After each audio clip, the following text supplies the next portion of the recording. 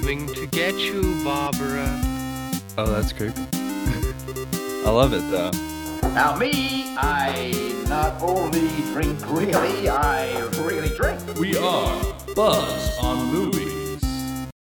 Fa la la la la la. Welcome to Buzz on Movies. I'm Teddy. I'm Matt. Yep. And we're here on another episode of Buzzed on Movies, Christmas edition this time.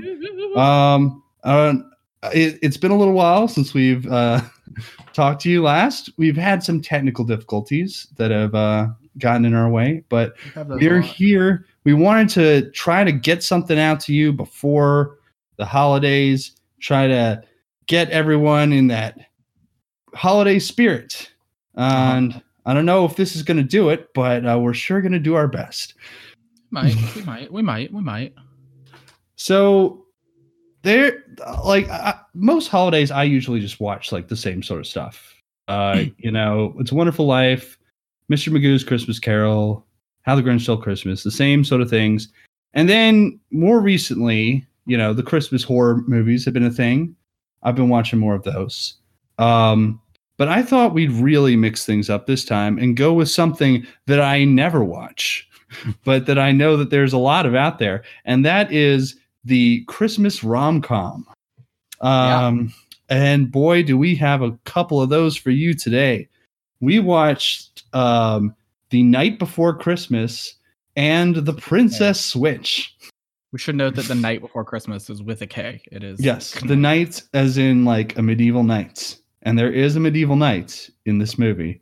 There is. Yes. Yeah. That's correct. These are both movies produced by Netflix and on Netflix. Mm-hmm. These movies both star Vanessa Hudgens, part of a growing Vanessa Hudgens verse, if you will. And these movies both, of course, take place at Christmas and involve a romance of two unlikely paired people, I suppose you could say. Yeah. There's really something there. So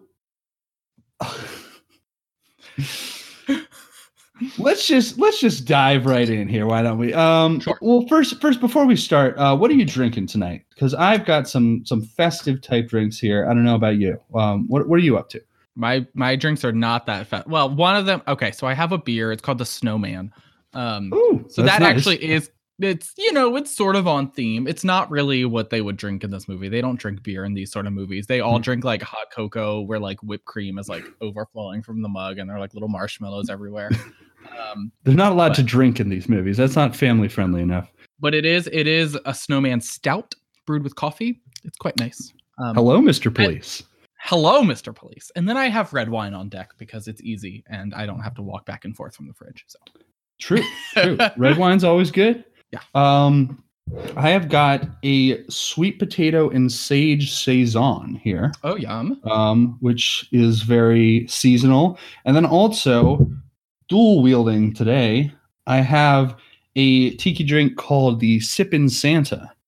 Ooh. Which is if you've ever been to any of the Sippin' Santa tiki bar pop-ups that happen around this time of year, it's one of their main drinks. And since I don't get to go this year, I took it upon myself to find out how to recreate it.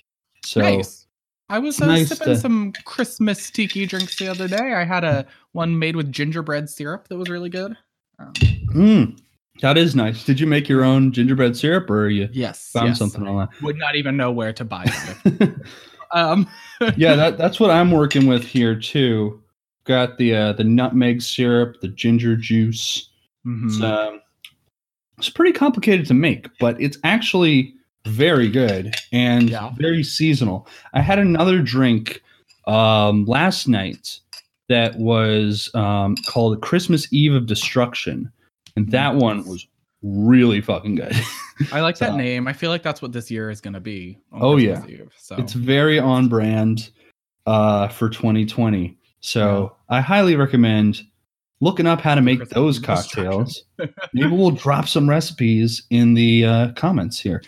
We moonlight as a bar and restaurant. We are a outlet. We are here at Buzzed on Movies. We are both a virtual bar and a virtual film discussion center. Yes, we So- would be. That seems on brand for us. That's exactly what's going on. So anyway, night before Christmas. So the way that I came up with these movies was I asked Lauren, okay, what are the craziest premises for a Christmas rom-com that you've heard of?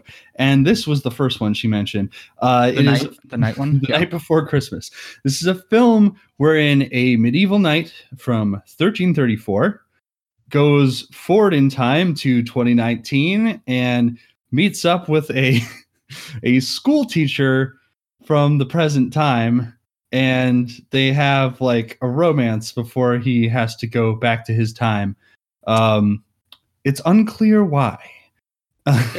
There's a lot of unclear in this movie. I mean, okay, I want to offer the disclaimer that you've watched it significantly more recently than me, so you should like sort of lead the discussion, because you saying things might trigger memories in my head, which will be important. But I do distinctly remember watching this movie and I was like, I don't understand why any of this is happening. Like, there's like literally like, why is he time traveling? Like, there's like something with like a witch in the woods who like, I don't even know what's going on. Yes, the old wench in the woods. What is the word he used for? It's not hag, it's not wench, although he does use wench multiple times. Yeah, I was gonna say he does use the word wench. But I also remember thinking that there was a completely insane thing that he just calls her and thinks it's like okay the old crone. That yes, he does call her. Calling for her. He's like old crone, old crone. This to her face. He'll be like, "Oh, old crone," and I'll be like, "What the fuck is wrong with you?" Okay. Like, so this movie. So they're going on this hunt. And the main character, the main knight character, Sir Cole, runs into this old crone in the woods, and typically when you see something, if you see something like Beauty and the Beast or something, usually when an old crone curses someone, it's because they've done them some slight or something. Right. But here he helps her find directions or something, and then I guess like as his reward, she like sends him on this quest, which is like, she tells him nothing about the quest, to be clear. She's just like, oh, you must go on this quest and it must be finished by midnight on Christmas Day, or else you will never be a true knight. And of course, the entire time they're saying these things like in normal English, which is not very accurate. They would have spoken like old English back then. You would not even be able to understand them. They're saying like normal English, but like putting in things like methinks and ye in there. So you know it's old time. As somebody who studied medieval literature in college, it's like deeply painful. And like it's just sort of like I've watched a lot of like bad representations of medieval culture, obviously, and I'm used to it and I don't really care. And like I in fact took a whole course in college on how our contemporary culture views these things and the lens that we filter it through. And like this is, I mean, the way they talk is one of the most egregious like examples, and like just like everything about it. I'm like, okay. It's very strange. But yeah, so she's like, you have to finish this quest by midnight on Christmas, but she doesn't tell him what the quest is. He's like trying to find out about it, and she's just all mysterious. And then she like gives him this amulet that like sends him forward in time. Oh, but I should mention that this doesn't all take place in like one flashback or something.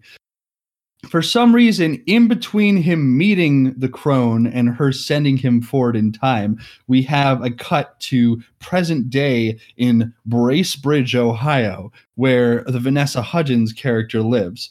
And we see her. Yeah, go ahead. Continue, and then I'll make my point. Okay. We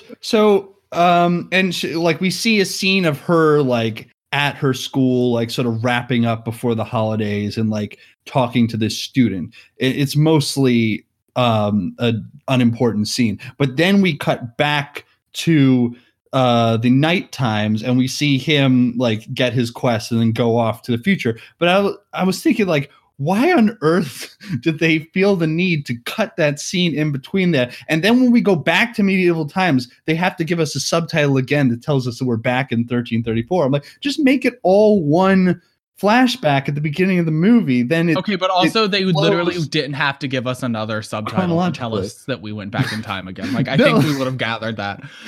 They definitely didn't. I distinctly, maybe correct me if I'm wrong, but I feel like I remember thinking that conversation with the student wasn't actually that important, but also it was completely ridiculous that she was having a conversation about her dating life with this like student that she teaches. I was like, all right, this is not decent. We need to move on right now. Like it was so silly. For a number of reasons. Like the student was like saying that like the reason she didn't do so well in her midterm was because like she was all distraught because her boyfriend dumped her. Oh, but then, right, like, yes. But then like they had like this pretty in-depth conversation about like the importance of finding true love, and like Vanessa Hudgens is like, there's no such thing as like one right person for you or whatever. Yes, right. Doesn't she like basically tell the little, she's like, there's no such thing as like this true love soulmate thing. And I'm like, why are you telling a child this? That's basically setting up like, oh, but it's going to be proven wrong once this knight shows up and he is your true love. But also this is kind of an inappropriate conversation as a school teacher with your student.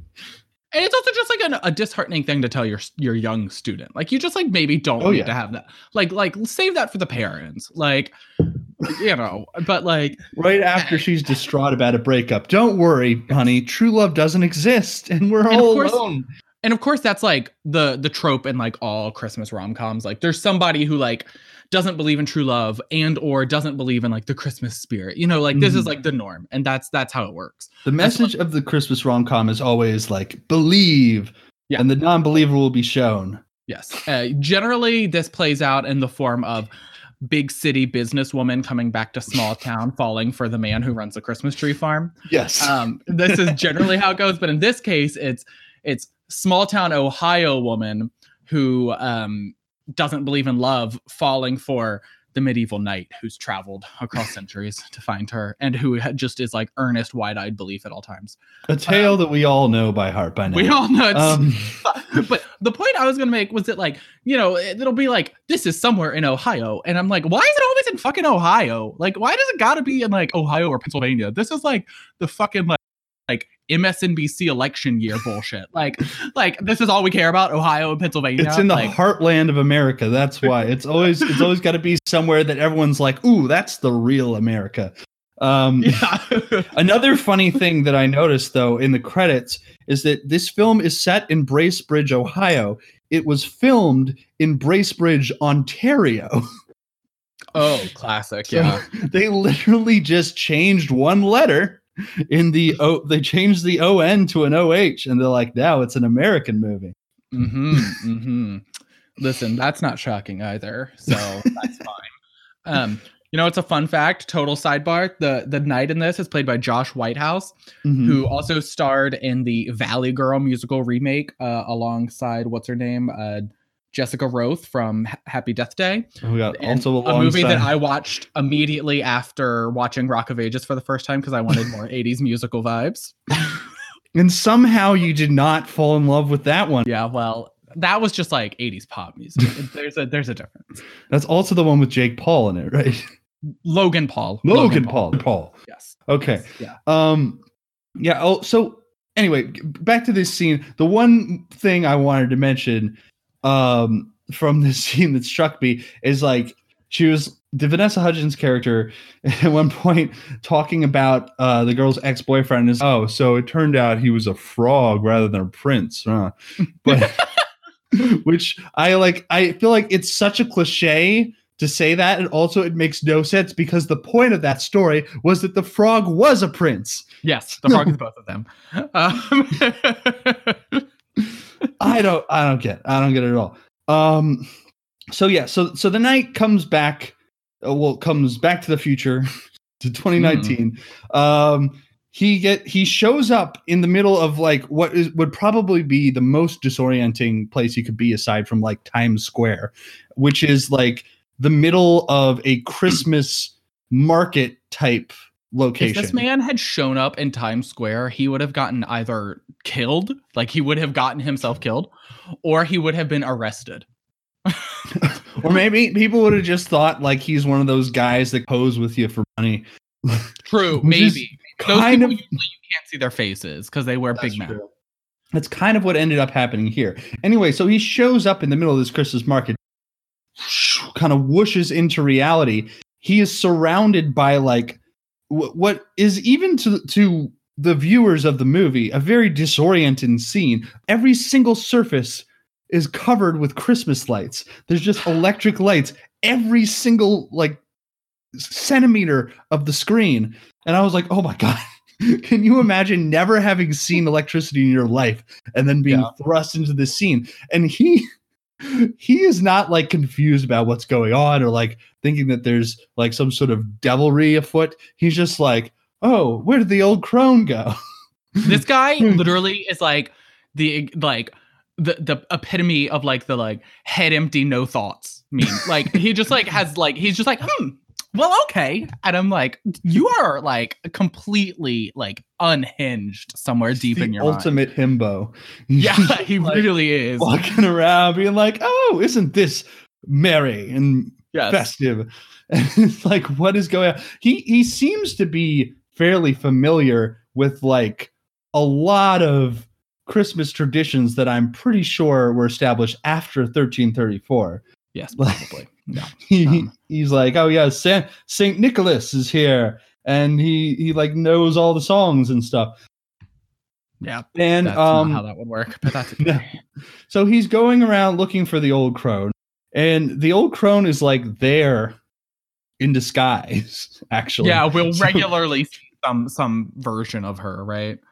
She pops up a lot, and she's kind of like the old man character in the Princess Switch we'll get to. She's just popping up all the time, mostly for no reason, but just to like kind of remind you that there's magic afoot and that she's been watching the whole time.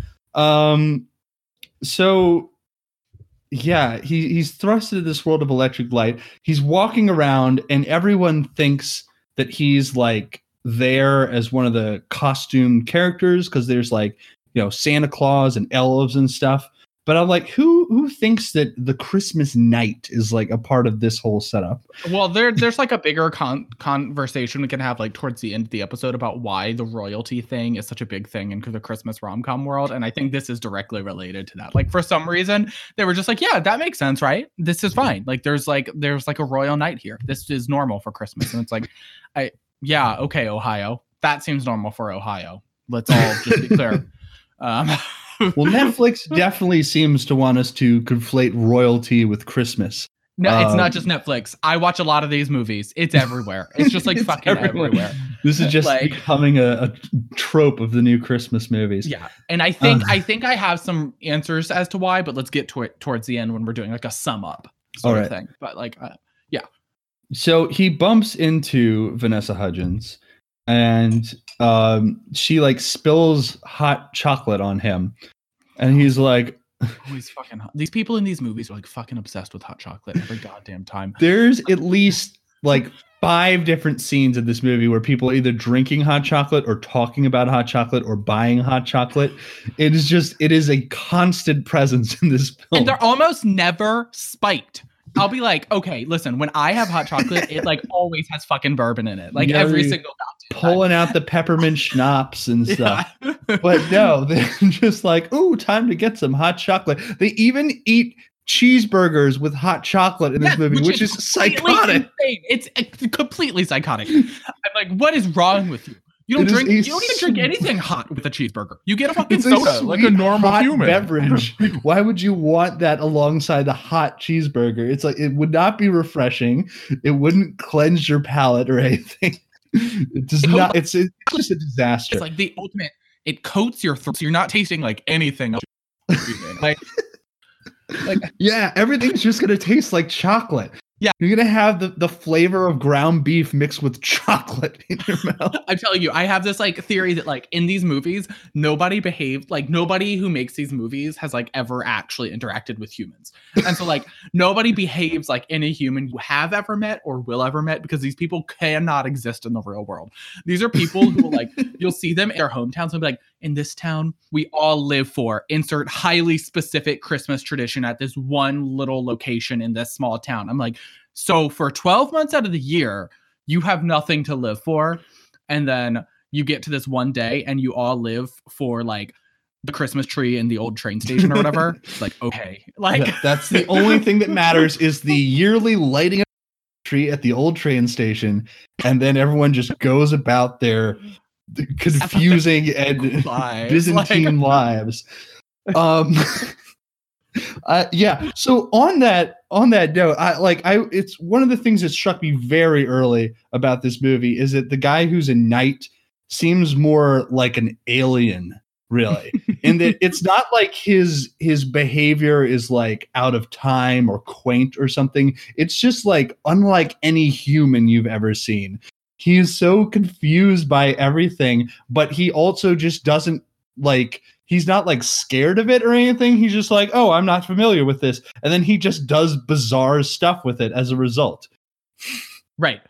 But we'll get into some examples of that. Anyway, so when he runs into Vanessa Hudgens, she spills the hot chocolate on him, and he's like, oh, this is some fine mead or something. And for the rest of the movie, he continues to refer to it as mead, despite having been told several times that it is hot chocolate. And despite the fact that hot chocolate bears zero resemblance to mead in any way. That was going to be my point, that it tastes nothing. There's nothing about it that is like mead. Like not a single thing about hot chocolate resembles mead in any way. Not smell, not taste, not consistency. There's like nothing about it that is mead like. And this guy is just like, oh, mead. I'm like, not just like every beverage in the Middle Ages was mead, right? Like right. They didn't just think like everything they consumed was mead. They consumed other things. Like they would have pretty sure they had ale drinks. Like yes, they would have. It's very confusing why he thinks it's mead and why like he's drinking. Like mead gets you drunk eventually. He drinks a lot of hot chocolate in this movie. Surely he must notice that he's not getting drunk. But right. He's like, he just keeps on just like, oh yeah, this is mead. So there's like two little meet cute kind of moments here. He runs into her and that like she's just sort of like, oh, sorry for spilling on you. He's like, oh, problem. Good morrow, my dear lady. Mm-hmm, and then like just sort of walks off. But then later he gets hit by her car as she's driving away from the market, as he just like sort of runs out into the street. And then there's this whole thing where there's like, oh, the cop has to like convince him to go to the hospital and stuff. And he thinks that the car is like a steel horse. Yes. Something he's referring to it as a steel horse, despite the fact that they would have had carriages back then, which would have been a much better analogy than a horse, because you don't literally get inside a horse. It does not look like a horse. It doesn't look anything like a horse. There's nothing about her little SUV thing that looks like a horse. Yeah. So they convince him to get inside the police horse, and they take him to the hospital, and he comes out like looking totally fine, but they're like, oh, he must have some memory loss because he thinks he's a knight from the 14th century. And it's like, that's a strange conclusion to draw, because like you took him to the hospital. Surely at some point you must have like tried to look up his medical records or something. They can't identify him. He has no ID or anything. It's like, maybe this is a little mysterious, the fact that, oh, this guy just has memory loss, but also just happens to have no identity that we can track down. Yes, I also think it's just also like, my assumption would not be, oh, memory loss. I'd be like, well, it's clearly there is something, he needs to go to like a psychiatric evaluation because something is wrong. Like if he Right. actually thinks he is a knight from the Middle Ages, I am concerned that he has any number of mental illnesses that are making him think that, and he needs some help now. So we should do that. Instead, they're like, why don't you go stay with the local teacher? Like, Right. Like if you have memory loss, you would just not know who you were. You wouldn't suddenly think you're a knight and have all these vivid memories and descriptions of being a knight. right. in the I mean, 14th and I'm going to century. be real that I would not assume, oh, he's telling the truth and he time traveled. Like, obviously, that is not what I think either. So I don't expect them to believe that. But like, I would not just be like, oh, yeah, he just has amnesia. Like, when you have amnesia, you don't know who you are. You don't just like create this identity for yourself. That's not how that works. No. That's characteristic of other illnesses that he would have. And so they're just like, well, okay, I guess it's fine if you go stay in her guest house. To his credit, the cop in this movie is very concerned about the concept of her leaving with him and having him stay at her guest house. But both the knight and her are just like, oh yeah, it'll be fine. Whatever. also mysterious that Vanessa Hudgens has a guest house on a school teacher's salary in like suburban Ohio. But okay. I have a lot of questions. This happens all the time in these movies. These people just have like unlimited funds. Like everyone on their street is like 30, 35 years old, and they all have like these really nice houses. What's going on here? They bought them before 2008. So that's it. That's the answer. They bought these houses when they were like 20 years old. Yeah. So she brings him back to the guest house, and she's like, oh, yeah, I apologize. The guest house is like, it's kind of shabby, but I'm sure it'll be fine. It's a very nice guest house. It's like if I would live beautifully there. And be totally furnished. comfortable. Yeah, it's bigger than my apartment, probably. it almost certainly is bigger than a New York apartment. It's very nice. She has Alexa, which they make a great deal of playing around with. There's just so many Alexa jokes. It's Which just makes me wonder if there was like a product placement deal for Alexa here. Alexa somehow only knows. I mean, why not? Christmas There's songs. always a product placement for Netflix itself in these movies. Right. It's like, oh, do you want a Netflix binge? And I'll be like, are you fucking kidding me? Like, I want to die right now. they made a very like, so he instead of going to sleep that night, he like stays up most of the night just watching TV. And he says it's because he was like absorbing the culture and dialect, whatever, which is used to explain why later he just sort of manages to converse with everyone without just having no clue what anyone's saying. Right. But yeah, he stays up, and she's like, "Oh, it seems like you've become a binge watcher." It's like, Jesus Christ, Netflix, you're really like trying to make sure you get all the buzzwords in there so that we remember what's so great about watching Netflix. Also, at some point, he appears to be watching the film Holiday in the Wild, which is that movie with Charlotte from Sex and the City, where she goes off to Africa and falls in love with Rob Lowe or something. Mm-hmm. Yeah. I've never seen it, but I did read it in the research for doing this episode. I did read a description of it, and so I feel like I recognized it the second that it went on screen. You did some real heavy research. I read like a whole BuzzFeed article to prepare for this. Let me tell you. Wow, I'm so impressed. So I, on the other hand, just watched a bunch of these movies. Hey, let me tell you, that's hard enough work here. It sure is. We've been going through it here. So yeah, he's playing around with Alexa. He's binge watching Netflix. He's fully become a man of 2019, like overnight. I wish I could adapt to culture and society that way. You know what? I'm having a hard enough time adapting to the modern day. It takes me like 2 years to understand the social norms of a new workplace, so it's sort of. So he at one point apparently, so Alexa will like only sing Christmas songs. That's like the only every time he like tries to make some like strange requests of Alexa. Like he tries to get her to produce the old crone because he thinks like she's magic or something. And Alexa will just play a Christmas song that sounds kind of similar to what he asked for. And it's like, okay, so it's not like in Us when Alexa accidentally plays "Fuck the Police" or something. This Alexa can only play Christmas songs that are related to what he's asking for. Yes. Eventually, apparently, he gets mad at the Alexa because he couldn't figure out how to turn it off. And so he says he banished her to the night air, which it turns out he put her in the freezer. You know what I think is a bigger question that we have to ask here? First of all, yikes to the electric device that Vanessa Hudgens spent a lot of money on. But second of all, why does she have an Alexa for her guest house? Alexas are not cheap.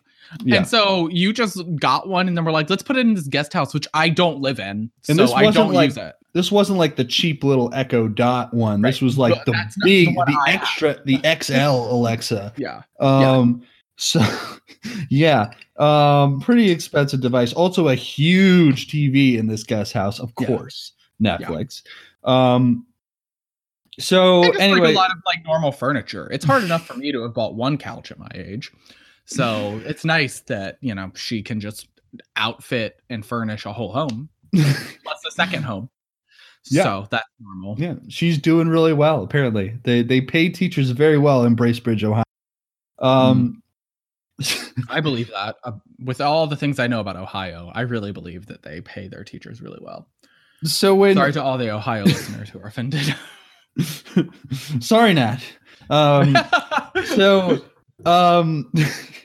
She's like, so when Vanessa Hudgens finds out that he's been like binge watching the next day, she's like, oh yes, you've become a true binge watcher. And he's basically like, wouldst thou like to binge or something?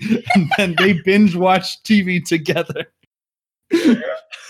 The stakes in this movie are so fucking low. The plot is just like plot developments are like nothing. It's just it's a Tuesday now. Like he has some sort of like vital quest that he has to solve, or else he'll never become a true knight. Which also there's no real. I should have mentioned this show. There's no real proven stakes to what not becoming a true knight means, because he already is a knight. He's been knighted. But he apparently isn't yet a true knight. I don't know. He's not a knight in his heart. He's not a knight in his soul. That's what it's about. But apparently the stakes aren't important enough for him to not waste like a whole day just watching TV. Well, in the middle of this.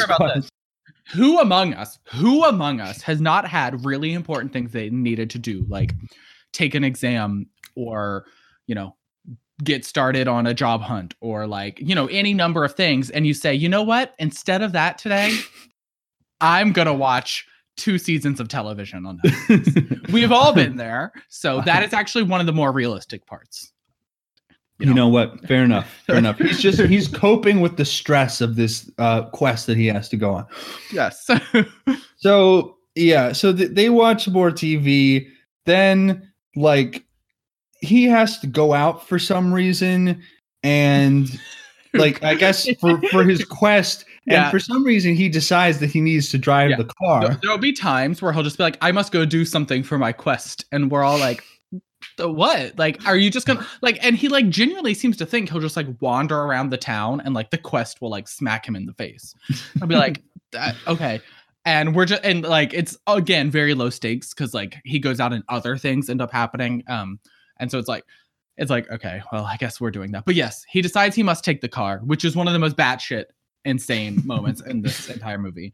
And in any Christmas rom-com I've ever seen, because he's like, it's okay if I drive this car because I've ridden a ton of animals back where I'm from. We already saw him earlier in the movie get into the car and be completely baffled by literally every single thing inside the car, including the radio. But now he is completely confident that he will be able to operate this motor vehicle. This is all because he watched Netflix for one night. Yes. He's like, oh, okay, I know how cars work now. Yeah. And Vanessa Hudgens is like totally fine with him taking it. She's just like, oh, are you sure you can do this? He's like, I've driven teams of horses before. I can do this. And then she's just like, okay, go ahead and take my car. And like, what is her excuse for not just like driving him? I can't even remember. Is it she's like she has to bake for that thing that she's doing? Probably. There's a lot made about the bake.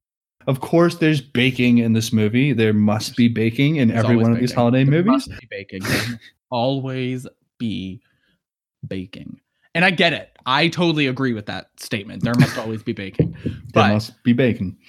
There is always, oh yes, there will be baking. There will be. But like, check that one off. Okay. We've got a Saw reference. We got a Rock of Ages reference. Let's see how much more we can do today. We're cooking, folks. So he drives off.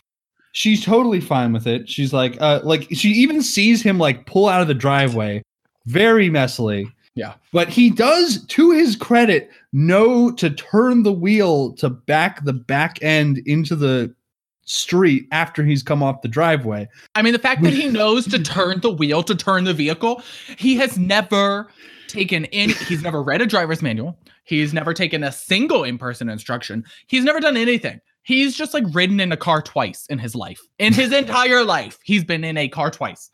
And he's just like, I can drive because I ride horses. And as somebody who has ridden horses and also can drive, I gotta say, very different experiences. There's nothing similar about the two. Extremely different.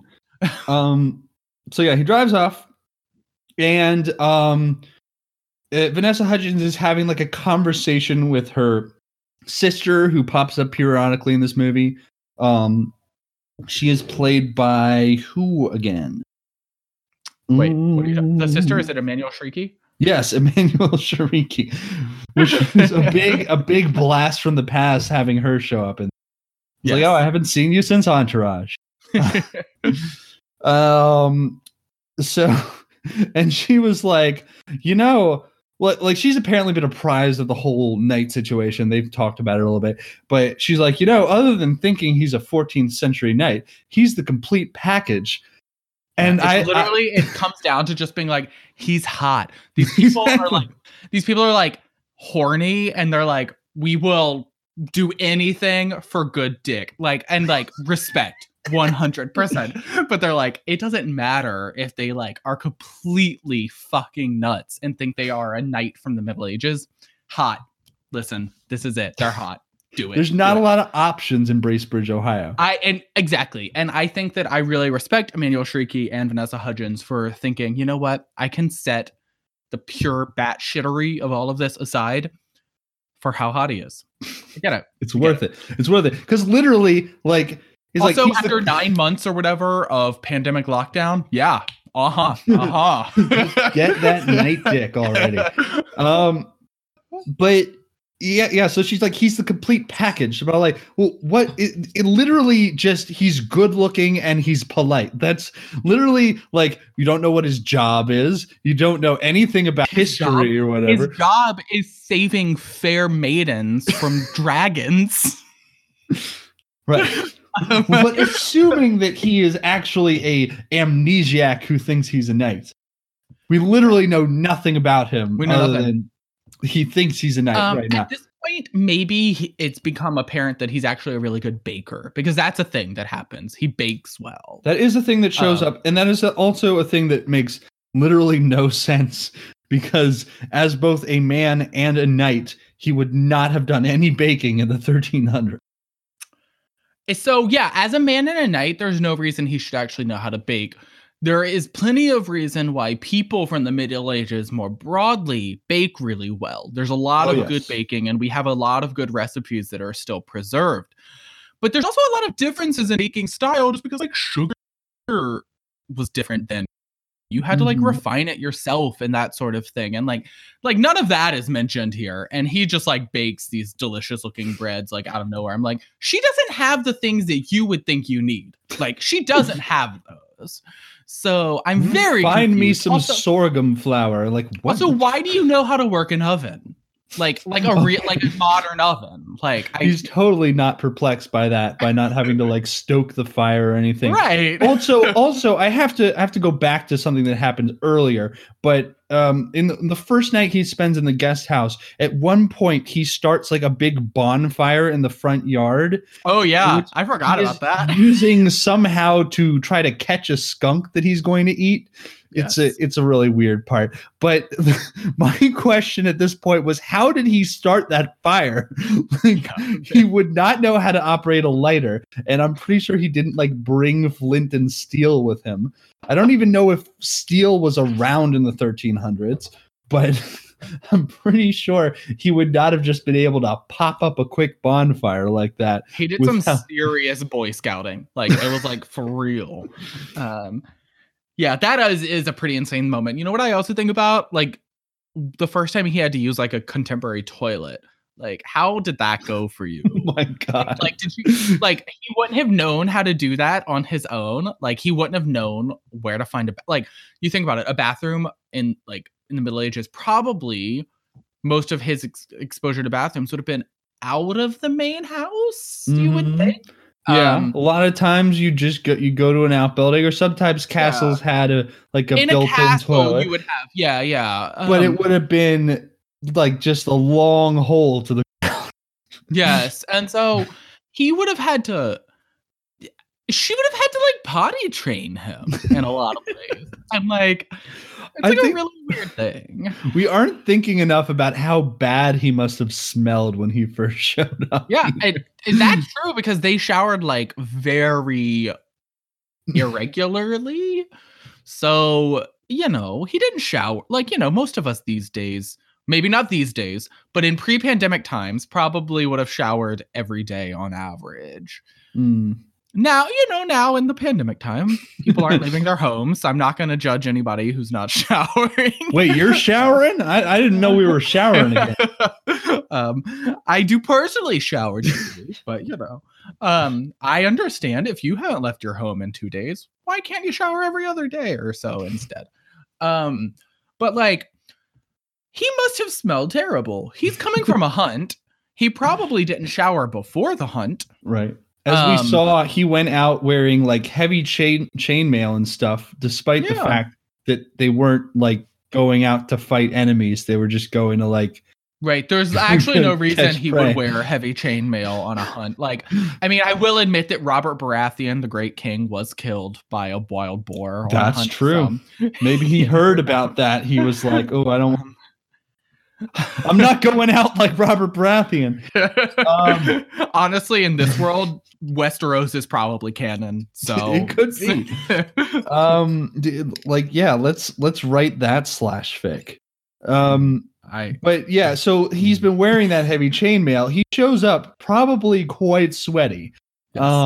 And there was not really deodorant in the way we think of it available at the time. Correct.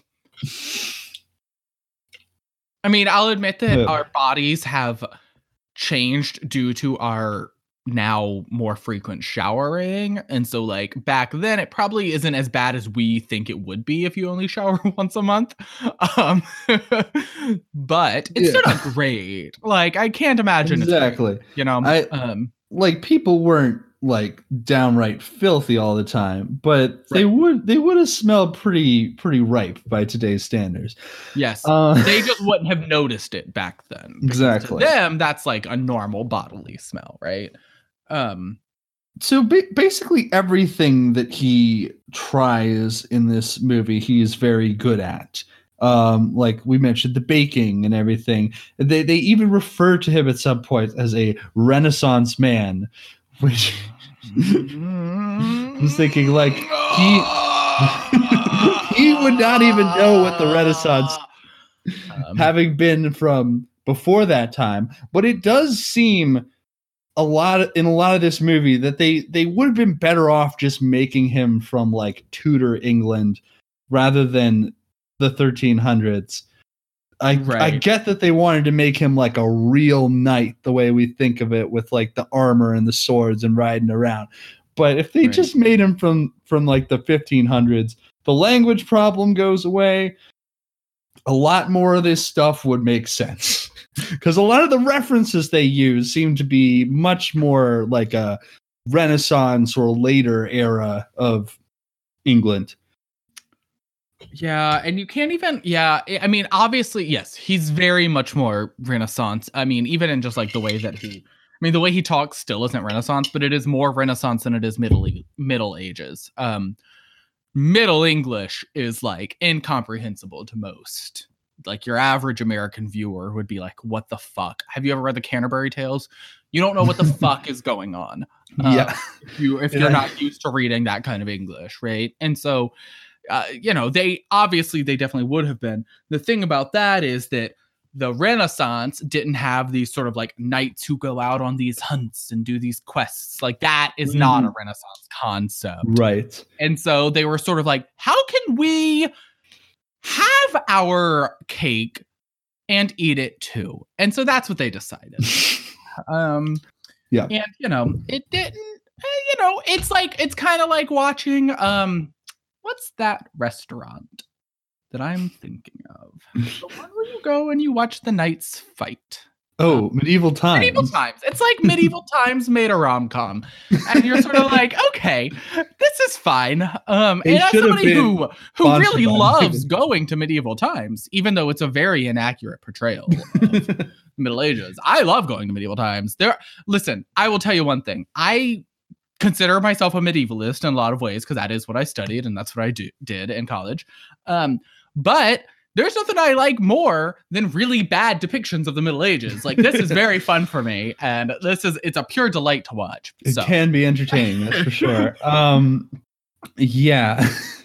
I still need to go to Medieval Times. It's really very fun. I like Renaissance fairs. You know what? Podcast trip. It's sort of like a movie. So we can do that and then make a road trip to do Dolly Parton's Stampede thing, where it's the same thing but Dolly Parton themed. So we can do that. That'll be a podcast episode. We'll just like live pod from there. We'll be like, what the fuck is going on? We should just spend like a whole week in Gatlinburg and Pigeon Forge and stuff like that. I love Pigeon Forge. Let's do it. Let's go. Yeah. All right, we're on. So the guy is the knight is driving off the car, and he like leaves it kind of half on the sidewalk, half in the street with the door wide open. He parks like it's so great because like Vanessa Hudgens was like so chill about letting him take the car, and then she like gets a call from the police that her car has been found, and she goes out, she's like, oh no, is Cole hurt? And he's like, he's fine, he just walked away from the car because he has no idea how to park it. Right, because why would he know how to park a car? Why the fuck would he know how to do that?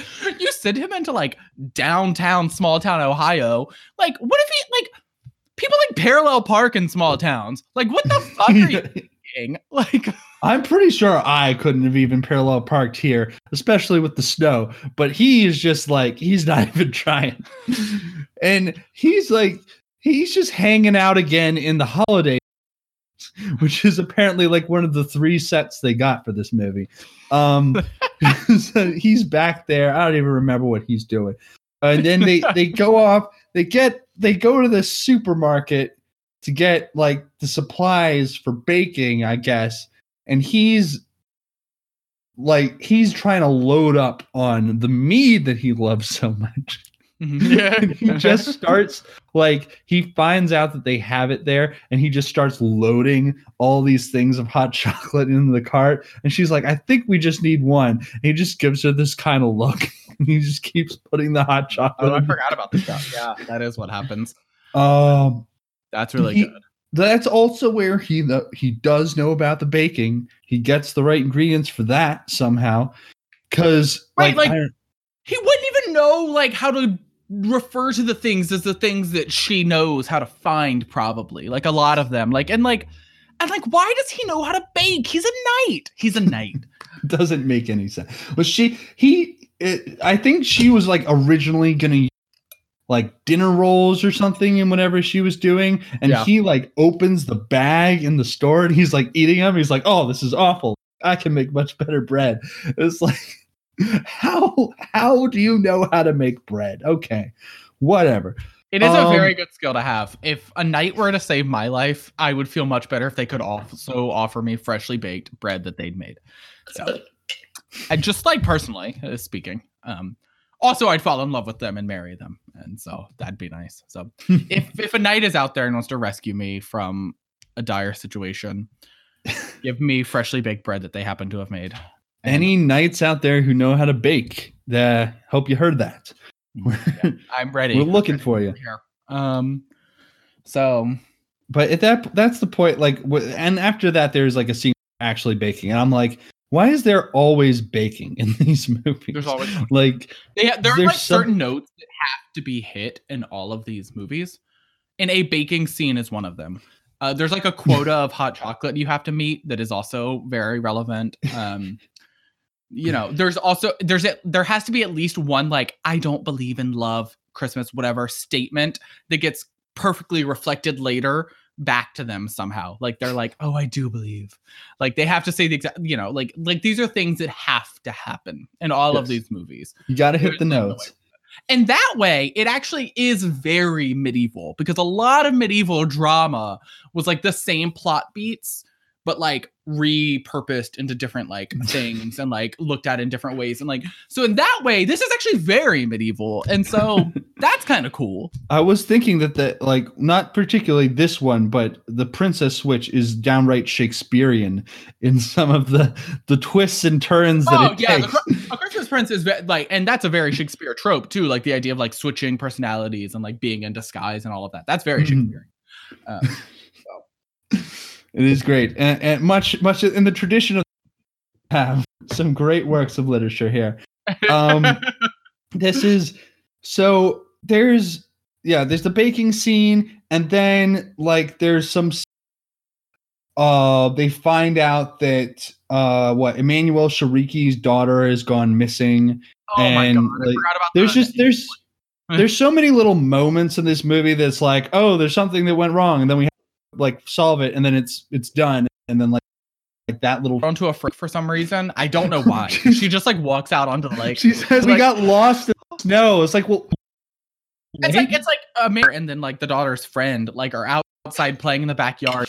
I gotta tell you, it's a bad snowstorm, and the adults are like a bad storm. Like it's like really coming. It was down. Like, in the snow somewhere, and they had to like pull her out. Yeah. She was just like lying down in the snow. So like, why did you and then we get to the snow did not make you leave the backyard. Like you could have stayed right by the door and still played in the snow, because there's like 3 feet of snow on the ground or whatever. So like you would have been fine. It went to like and be his real quest. Right. Like remember, he's like, oh, my quest. And he's like so excited to have done his quest, but it's like, that actually wasn't your quest. Yeah, well, at the end of your quest was actually just falling in love. He always keeps thinking that he's gonna be done, and then he's like, no, that's not it. Like I don't know how he knows that he finished it yet, but I think you can.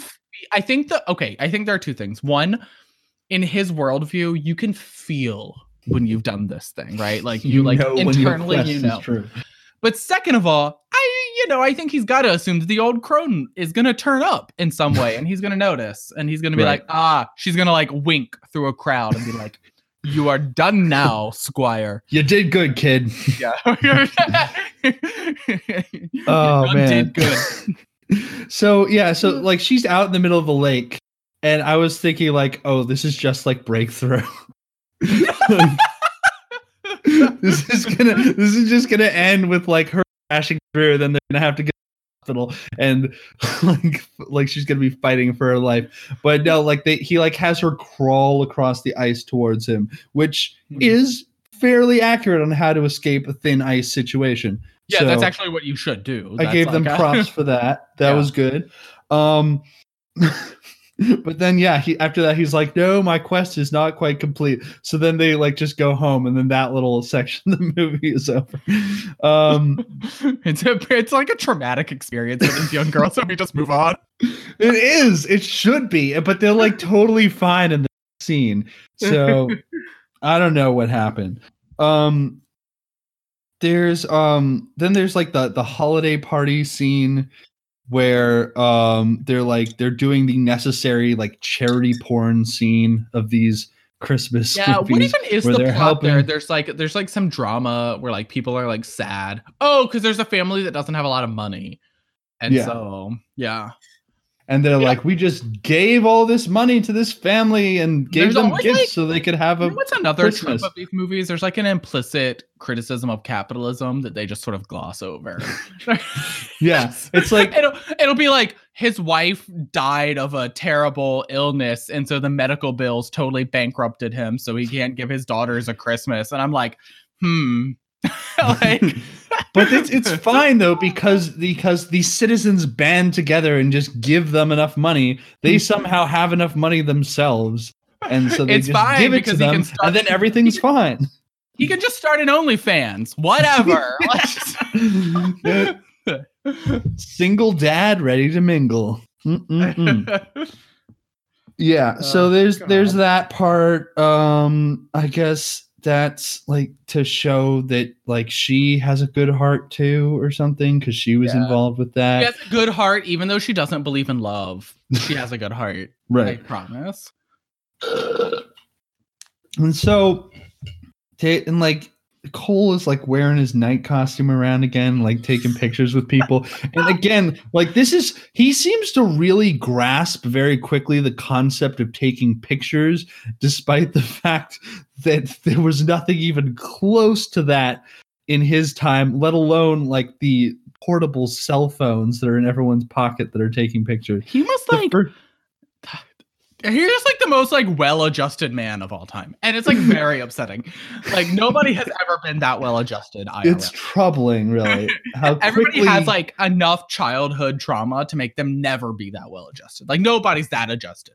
and not just that he just rolls with it and isn't horrified every waking moment that he's in completely unfamiliar hellscape, but also that he's just like he can figure it out. Like he's like, oh yeah, you smile when people are ready to take a picture. I don't know what a picture is, but people are always taking them, so I gotta smile.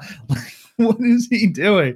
It's also amazing that he's so like roll with everything, chill kind of guy. Like, but he's also a knight. You would think he would have gotten killed at this point. I mean, honestly, you think he wouldn't even have made it to the point where he gets sent into the future because he's just such like a bumbling idiot. He would have gotten killed by like a bear. Like if you think that he's like somehow really well adjusted to his own time, that does not fly with me. I don't think that he like totally would fit in with medieval society if he just so quickly can adapt to this new set of situations. It's very upsetting. There's something wrong with this man. I think that like he needs to, I don't know. He needs a lot of things. And this is why I think he acts more like an alien than he does like a knight. Because it's not like he has like different customs and habits and stuff that are strange and unfamiliar. It's like that he's just completely like new to every form of human interaction.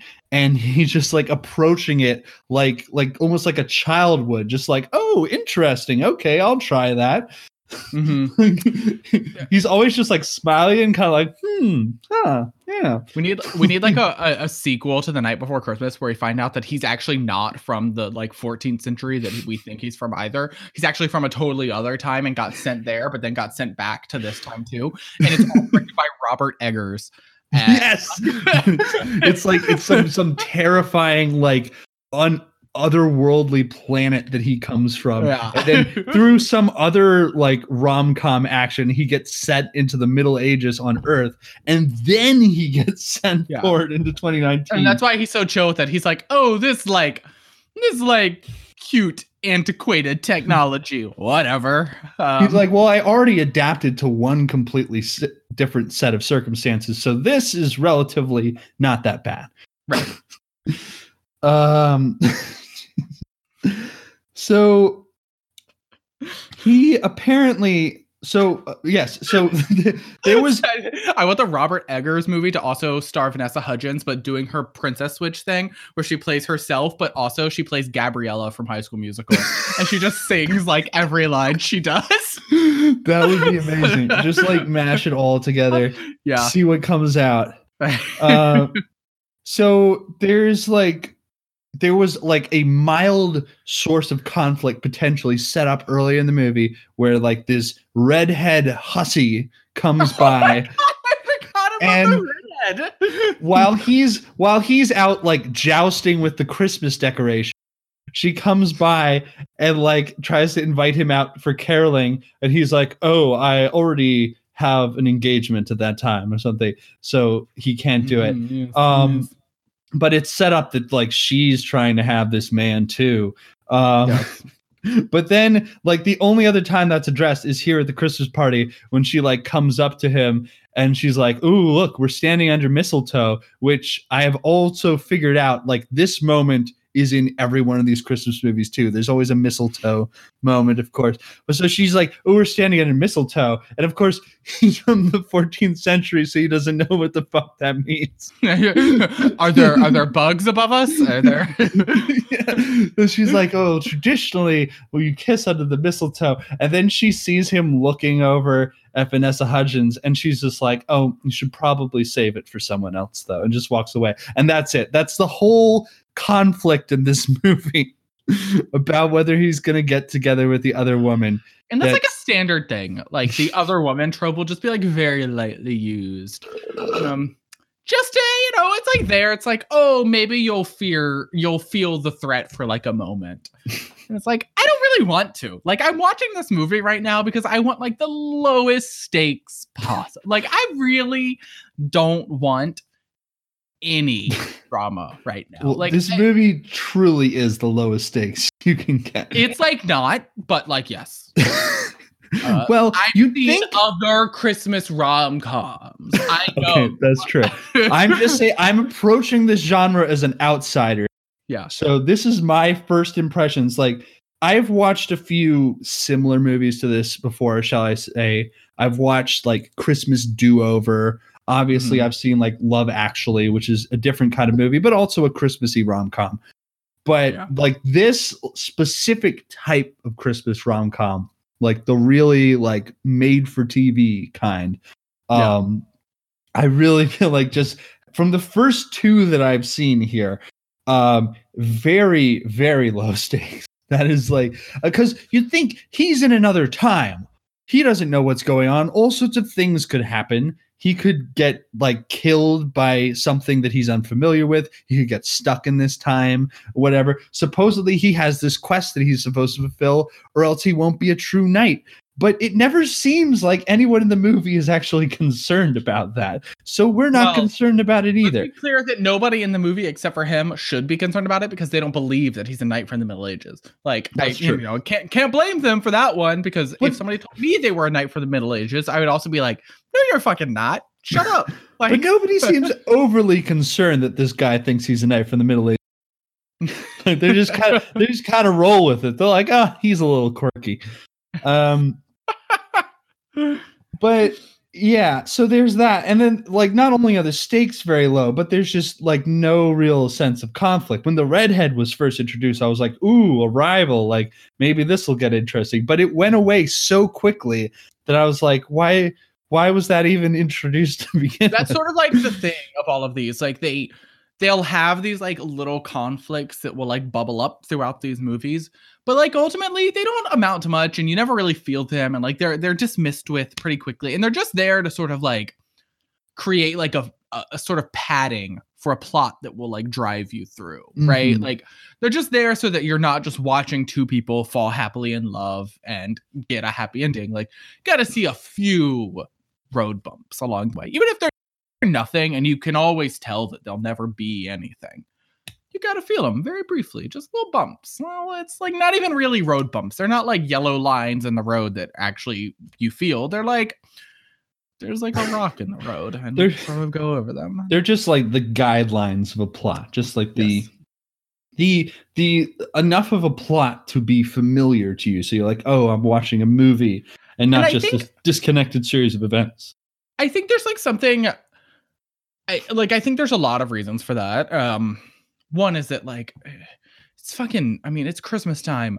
We're all fucking stressed out right now. Even in a non-2020 year, Christmas time is like, oh, I've got to buy gifts for 40 different people for some reason. And I've got to plan all of these other things. I'm going to do all of these other things and yada, yada, yada. It's all happening. And I'm only given one day off of work for the Christmas season for some reason because but my workplace will still be like, oh, have you bought your gifts yet? Everybody at work will ask me, and I'm like, no, I haven't bought my gifts. I'm here 12 hours a day every day. What the fuck do you think I've done? And so, we're all like, oh, if I'm gonna watch a Christmas movie, I want it to be like the most like mind-numbing bullshit I could possibly something you can watch while you're wrapping presents and look up every 5 minutes and still know what's going on. Exactly what the fuck is happening. like I'm like, I have no questions about the plot now. Like, you look at this, I haven't watched the movie we are actively discussing right now in over a year at this point. I have not seen it in over a year, and I'm still like, oh yeah, I know everything that happened in that movie. I remember it perfectly. Like, you're perfectly capable of recap because so little actually happens that you're just like, exactly. Oh yeah, okay. Yeah, I did notice that this was a particularly easy like watch while you're on your phone kind of movie, because it's there would be times when I'd be like, okay, I'm just gonna this now, and like you can't even really do it that way because the scenes will be like a 5-minute scene or something that like 2 different things happen in, and the rest of it's just kind of like people sitting around smiling or watching TV or something and talking about things that just like don't matter, or being like, well, what do you think he thinks? What do you think is going on? And I'm like, you've had this conversation 7 times with 3 different people. There's just scenes of people baking and stuff. And you're like, oh, I got the gist of that. I think the nice thing about it is 3 times I looked up. It's like simultaneously like the realest shit. Like that my life is literally just me having the same conversations with people over and over and over, and baking food and drinking hot beverages. but I also don't behave anything like this. It's like this weird like it's sort of like these Christmas movies are inherently uncanny valley. Everything about them, they're like the most realistic shit you could possibly watch, because it's just like life is just like this. Like, I don't do shit. I talk to people about my problems, and I talk to 4 different people about the one same problem because I want 4 different people to give me advice, and I want it all to be very different advice just in case one person gives me the advice that I really want to follow to begin with. And then I am going to drink like 3 hot chocolates in a week. But they're all gonna have a lot of bourbon in them for some reason, because that's who I am personally and I'm going to that's me. And I am going to get excited about Christmas, and it's never going to live up to my expectations. And that's me. And that's what these movies are too. But at the same time, none of these people act like anybody I've ever met or seen. I'm like, nobody talks like this. Nobody says things like this. Nobody tells a 5th grade student love is fake and they'll all cheat on you. Like, nobody does that. That's not normal. And if a teacher ever tells my future children that, I'll be like, you have a problem and you need to see a therapist, because you don't talk to kids that way. Like, it is like a bizarro world. There's definitely parts of both of these movies like starting to get. This feels like it was like procedurally generated or something by an AI. They are. Like, they all are. They all are. Like, every single one of them. A human didn't write this script. Yeah. They just like had a computer script that they gave it to the actors. They're like, all right, this is what we're doing. Yes. And I've probably watched about like 15 of them this season. And like, they're all like this. They're all just like, I don't understand like how you wrote these movies and like exist in the real world. Like, it just does not make any sense to me. I cannot compute like what world you think we are all living in, but it's not. We don't inhabit the same reality. We just don't. You live in a reality where like these are people, like the people who write these movies are like, I don't really care about politics. It doesn't matter to me, because they live in like a little bubble where all of the houses look the same, and it snows every day between November 20, whatever Thanksgiving is, and December 25th. It snows every single day in that time. And then it never snows again, because after that, winter is still just like nice and like kind of cool, but it's fine. It's not that bad. Whereas for the rest of us, it's like fucking ice every day between December 25th and March. And we all have to live in like hell zone. And meanwhile, we have politicians not letting us like live, but they'll give plenty of money to like fucking war. And like these people are just like, whatever, I don't know, like none of this matters. We are all apolitical, and we are all living here, and we don't believe in love until the man who owns the Christmas tree farm tells us that love is real. And then we all believe because the man who owns the Christmas tree farm is our only guiding light in this universe. He's got nuggets of wisdom. He's like, they're all just like, well, the man who runs the Christmas tree farm said it, so we gotta believe him. And it's like, why? He runs a Christmas tree farm. Like, oh my God, I completely forgot the scene in this movie. Tree farm. There's always a Christmas tree farm scene. There is always a Christmas tree scene. Always. The guy, the knight goes to like chop down the tree, but it's like on a stand or something. So he just knocks it over. And then like the other couple that's there, the guy's like, I want to do that. And somehow he has it too. And he knocks over the tree. What's him? Have no explanation. I watched another one I watched recently where they like go out to get a Christmas. I think it was the Christmas Switch too. It has to be. It was like one where they go out to get a Christmas tree and they're like, and he's like, we can't just go take a random tree. We can't steal somebody's tree. And the girl's like, you own this land. And he's like, do I? And I'm like, this is fucked up. Like, you don't know what land you own. Like, I own it. I own this? Really? That sounds I wanted like her to be like, Christmas. everything the light touches. But oh god, I think it's the Princess Switch 2, the sequel, which is like 2, insane. okay. It's an insane fucking movie. Like, so What there? But anyway, so the redhead goes away. no, the redhead never mattered. The She never redhead, mattered. gives up.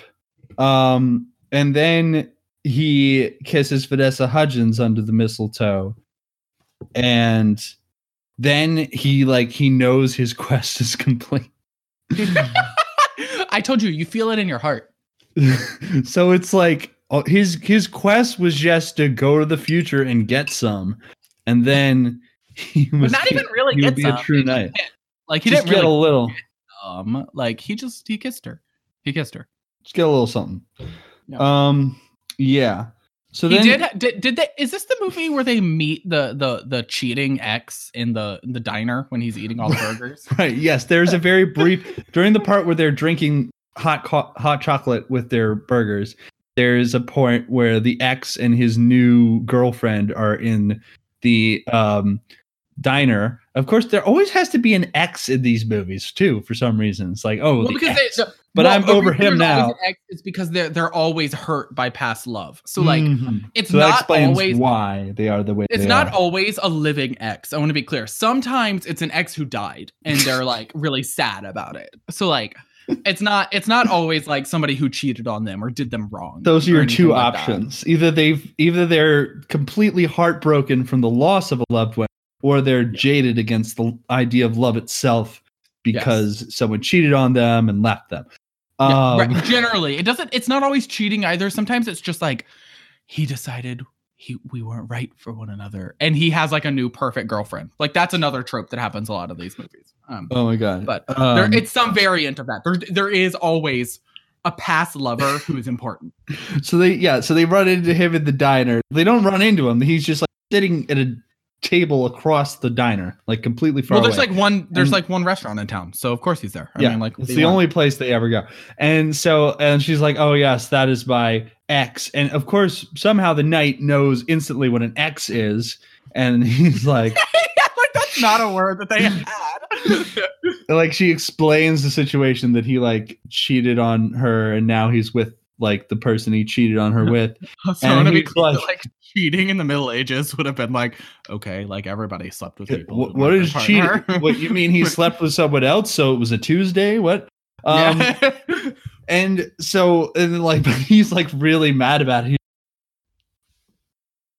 saw his sword in the middle of the diner. And she's like, no, we have laws against that. You can't do that. And like, I don't even think he would have a concept of what laws are in the same way. Like that's how long ago he's from.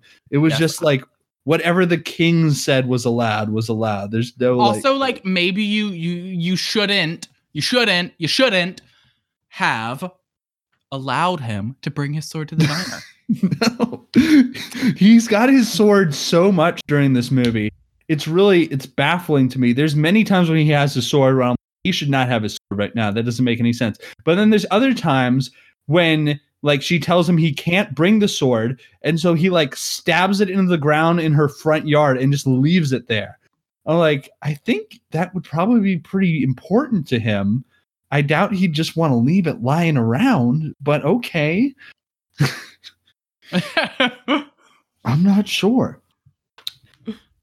But anyway, once he has completed his quest, which is apparently to just make out with Vanessa Hudgens in 2019, he is sent back and to who among us isn't on that quest?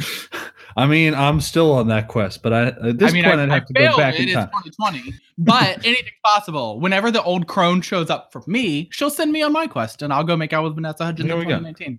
All of us will get our quest one of these days. Mm-hmm. But he uses the amulet or whatever to travel back in time, and it's very funny that he knows how to travel back in time. Like, crone shows up in second time.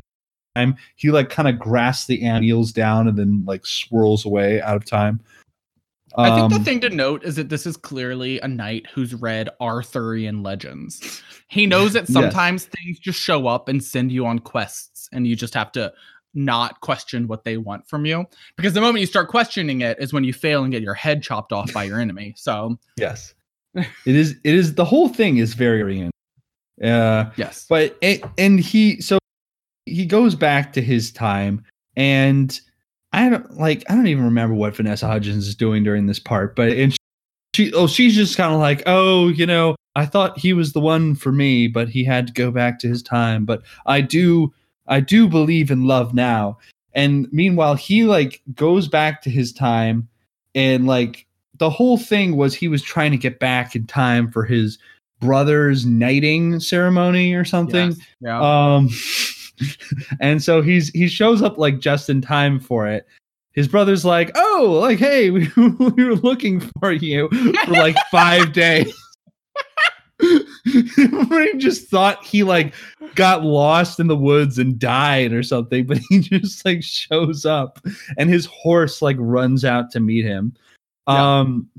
And then he's just like, like they always teach us the most important thing the important part of the knight's code or something is love. And like, I must follow where love leads me. And I must like go back to the other time. And his brother's just like, okay, dude, cool.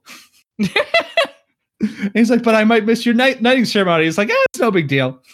And so he just goes back into 2019. And that's it. Like he just came back to say goodbye to his brother. And then he goes back to 2019. But when he comes back to 2019, he brings the horse with him. He does bring the horse with him. Like the horse wasn't with him the first time around. Brings the horse, and he just shows up like on Main Street in the middle of the day in like Bracebridge, Ohio. And people like see him show up and are like, oh.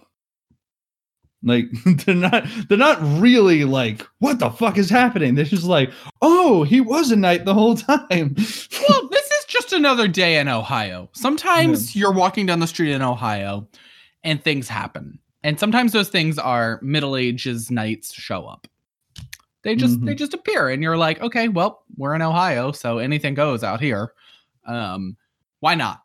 It's like completely like there's like he shows up and he's on this horse, and it's like I just distinctly remember thinking like it's like this like joyous moment, and I'm like, I would be terrified if I witnessed this. I'd be like, something very bad has occurred, and there's a rift in time, and we should be afraid of this rift in time because God only knows what's next is going to come through. The bubonic plague. Like, yeah, I don't know. He's carrying the Black Death with him? Who knows? I mean, the Black Death is easily curable in 2019, but like, you never know, right? Yeah. No, you never know. It could, it's not a good sign when someone shows up out of a portal dressed as a knight. Right. Like, I don't like when people show up out of portals. I don't want that to happen in my daily life. I know I'm saying this as though I witnessed it regularly. I haven't. That's never happened to me. But if it did, I would be afraid. My reaction would not be joy and applause and a like parade aesthetic for this man on a horse who Right. walked out of a portal. Yeah. Like- So anyway, he decides he's gonna stay here, and like he's in love with Vanessa Hudgens, and like they're gonna be together now. And she's like, "Oh, like what are you gonna do now? Like you can't be a knight in 2019." He's like, "Oh, like maybe I'll open a bakery, or maybe I'll like become a cop." Those are his two options, because he's good at baking bread, but also he like got along really well with like the cop from earlier, because he kept like showing up every time Cole did something like really awesome, and he was like, "Oh yeah, you've got what it takes to be on the force." God, he in one fell swoop, he like, he's like a himbo, which we all like, but then he was like, maybe I'll be a cop, and we're all like, never mind. I forgot. He's turning rogue. This movie is police apologism. Propaganda. Yes.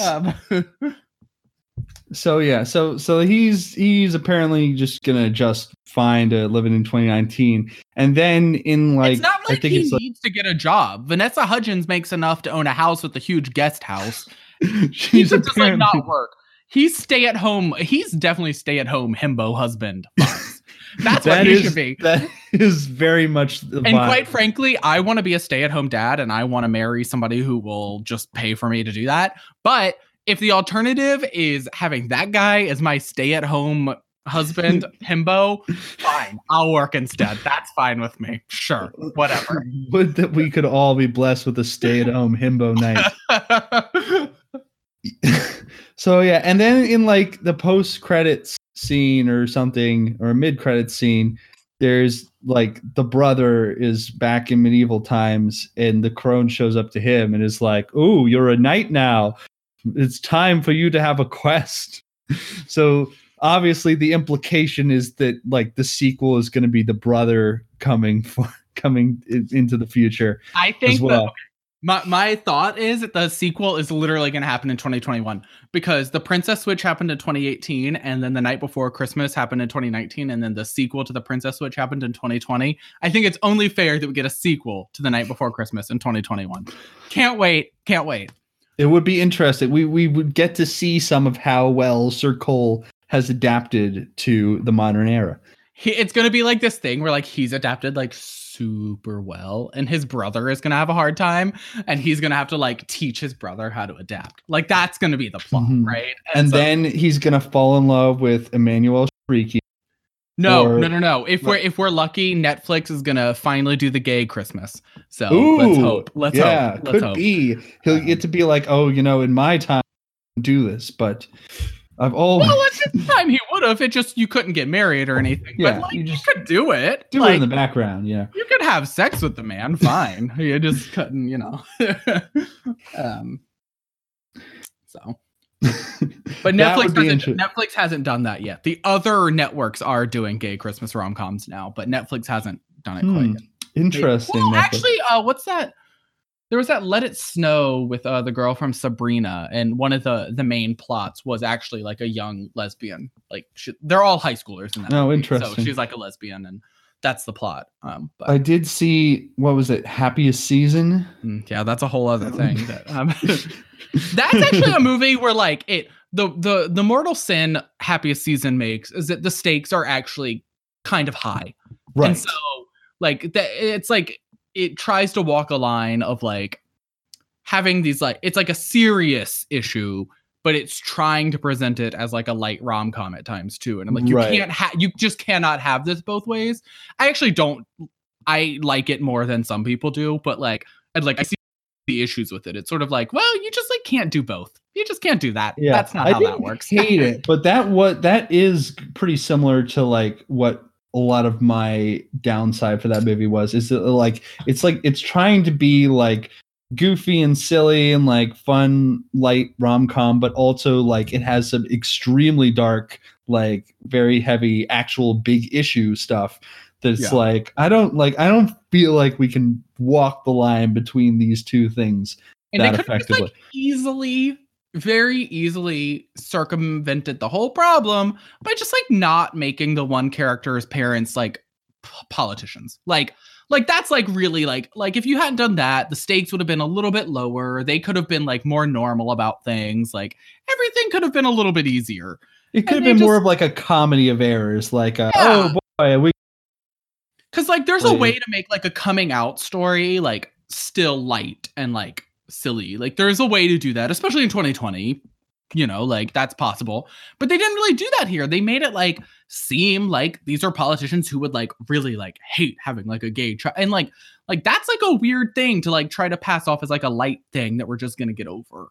And then not even address that like we're just gonna get over that is like a bad mentality to have, but that like I mean like the reality is that like almost I don't know a single queer person who doesn't have things where like people reacted poorly and you just like get over it and move on and try to still be close with them. Like everybody has that person in their life. I have lots of people who reacted terribly when I came out to them. And I just said, you know what? I'm going to move on and hope that it gets better. And it has, or it hasn't. And I still try to interact with them and that's life. And so the parents and their daughter's relationship is totally fine and understandable. But like, you can't just end the movie there and be like, am I supposed to like leave like feeling positive about that? Because like that was not cute and like the it's a tonal issue is what it is. Yeah. It's just like not there's a lot of issues with that. It just seems like it should have been they're trying to do like 2 movies in there and they should have done 1 movie. Like you can't do 2 movies in the runtime of 1 movie. That's not how that works. So that makes sense. You know, I couldn't quite put a finger on what it was that was my biggest issue with that until you said that. And then that really makes sense to me. Like that they were trying to kind of do both. Yeah. The rom-com and the like heavy serious issue thing. Yeah. Right. Because like there's a lot of good in there, I think. I don't dislike it, but you know, it's also just it doesn't work and it kind of leaves the wrong I think it leaves an impression it's not trying to leave. I don't think it wants to leave the impression that you should just accept people who had this terrible attitude. You're like and like you just like be like fine with that and like be fine. Cause like the daughter's thing where she's like she's not a good partner because she's not out. Like I get that that's like gross, but like you're lying if you're just lying if you think that like a lot of queer people haven't acted like that and like right. You know, like, and that's just reality. And people are like, you shouldn't forgive that. That's very toxic. And I'm like, that's like, it is toxic, but like, if you don't understand what it's like to not want to come out until you have come out, then you just like shouldn't talk about them because like people until they come out the first time will do anything not to. And like, I think every queer person gets that, generally speaking, but there are some who just pretend they don't. But like, especially like people who like don't come from backgrounds that are like less forgiving. Like I have lots of friends who said a lot of mean things and are now out queer people. And I'm like, you were mean to me when I came out. So that's really interesting to learn. Yeah. But like, I've sort of like, you know, I'm like, I will, we don't even have to talk about it. It's done. That's like, that was the past you. You're a new you now. And like, I don't like, I just think that like, that is like reality. And I don't like the argument that like, well, she was just like terrible. And it's like, well, like sort of, but like coming out is like a scary thing. And I can't imagine doing that in a political family, like a family of actual politicians. Like that like, makes the stakes so much higher. Yeah. Like, right away. And that's why I think they should have just ruin like your father's political career. Exactly. Like, that's why.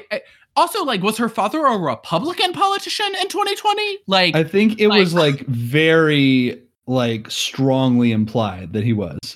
Yeah, that's what it seemed like. And I was like, I mean, like, quite frankly, it's like, this is like ridiculous right here. Is this like the Cheney family? Like, what's happening? Like, yeah, I mean, like, yeah, the Cheneys are like a perfect example actually of like what they were doing there. I thought like there were problems I had with it. Like just like the relationship in it seemed kind of toxic, even like absent the like not being out of the closet stuff. Like as soon as they got to the parents' house, like the one girl just completely ignored Kristen Stewart's character. and was like, "Oh, why do you need so much of my time? Like, I just need some space here." It's like, you've been ignoring her the whole weekend, and you dragged her here under false pretenses. So I think it's kind of hard to separate that from the coming out thing, because I think her motivation was, I don't want to look like I'm into you, so I'm doing this, and also I'm extremely competitive with my sister. So I've got to do XYZ. That part was really toxic too. That the sisters have the word, like, that is a bad relationship. And that sister, as somebody who has a brother who did out him to his family, like, that's a thing that I can directly relate to that. I like still don't talk to my brother. Like, and so like, you know, like that's a big thing, and that's their relationship is fucked. Like, that's bad. that is no bueno.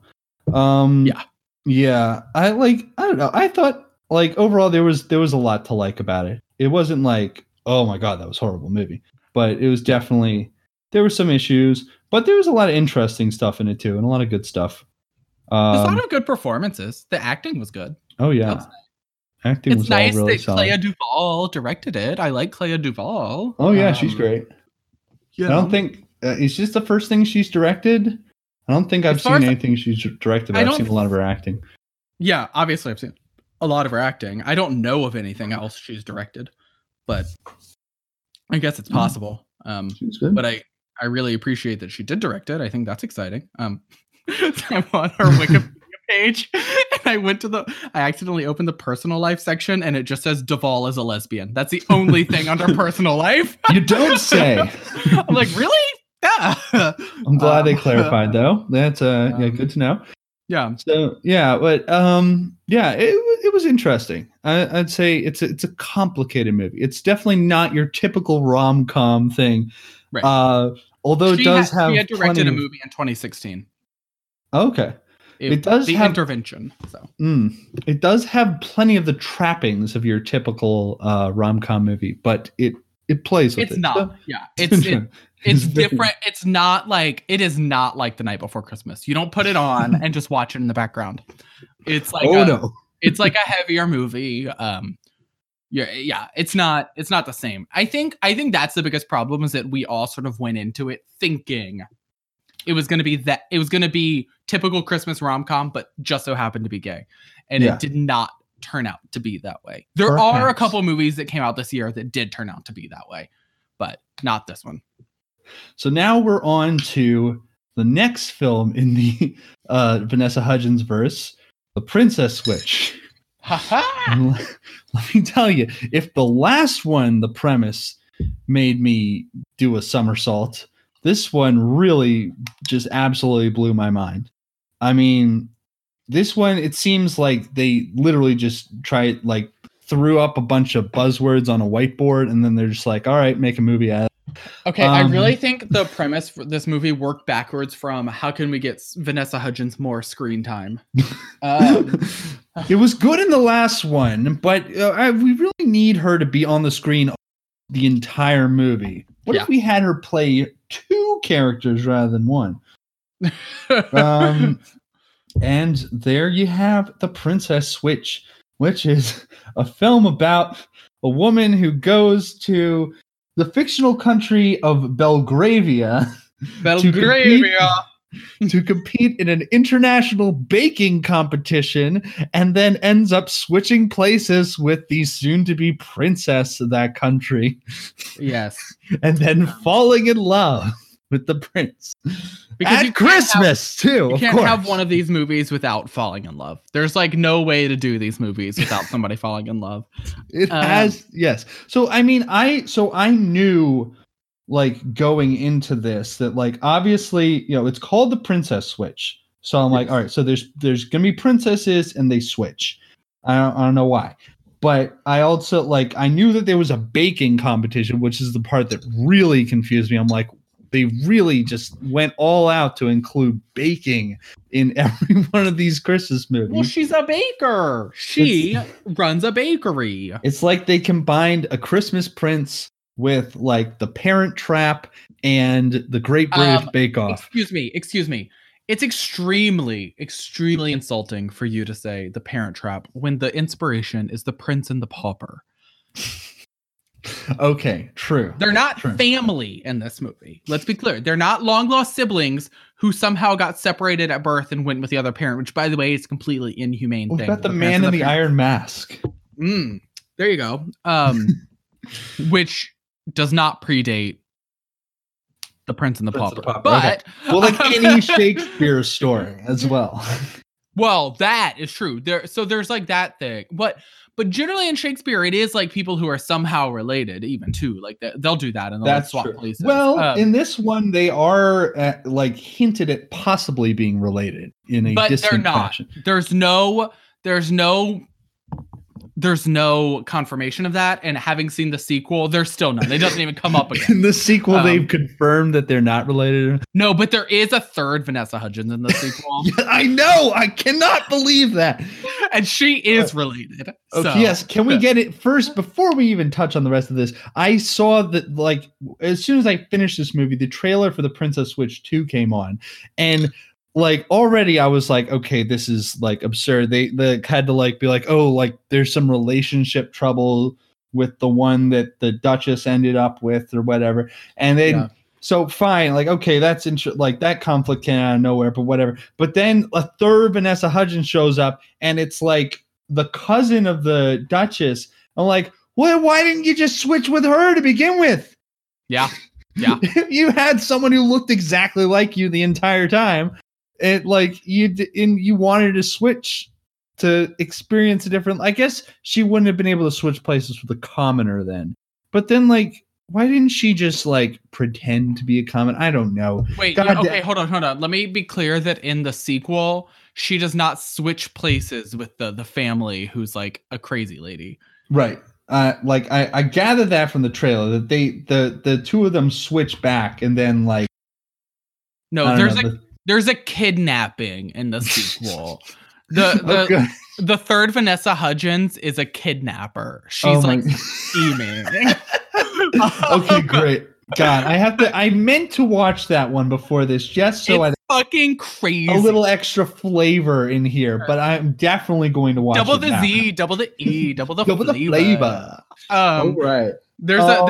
I just want to just before we do this, I just want to point out that there's a part in the sequel where the third Vanessa Hudgens, who wears a platinum blonde wig and acts like Sharpay from High School Musical, like comes in and she's like, oh my, she sees the Vanessa Hudgens who runs the bakery, and she's like, you really do look like my cousin. Wow, spoopy. And I'm like, I literally want to die right now. Like, oh my god. Because that's like her character. Her character is like an influencer type or whatever. So she says a lot of things that are like just like internet meme lingo. words and like internet slang. And I'm like, nobody has ever said spoopy out loud. Like, you know, like how bad like memes from like 2012 sound now when you like look at stuff like Rage Comics and like LOL so epic and shit like that. Rar. Yeah, even rar. just the word. Honestly, just the word. RAR epic. XD. Like, can you imagine what like all of this shit is gonna sound like in like 8 years? Spoopy is already cringe. I gotta say, I already don't like to see the word spoopy. In 8 years, cringe is gonna be cringe. Cringe is gonna be cringe, right? Just you wait. But they like really went for it in this movie. I mean, I do think you're supposed to sort of think it's ridiculous that she's talking like right. that. Like like they're making fun of the character. She's a silly character. Yes. Yeah. But we're getting ahead of ourselves here. The sequel. So the original I just went in like knowing that the premise, because I saw the trailer for this when it like around the time it came out, and I was just like, I cannot believe this is a movie that's real. But then that's fair. Forgot all about that. Went to watch it today, and I was like, I'm going in. I know that there's a princess and that they're switching places and there's a baking competition. Didn't even know about the love angle, but I'm like, there's going to be a love story. And sure enough, there's always going to be a love story. So the film is all about Stacy, who is the plain normal girl, Vanessa Hudgens, living in Chicago, which you know because she always wears a hat that says Chicago on it. Not Chicago Bulls or Chicago Cubs, or mind you, but it just says Chicago. Like, well, she supports every Chicago team, Teddy. Yes, she just supports Chicago in general. She supports Chicago.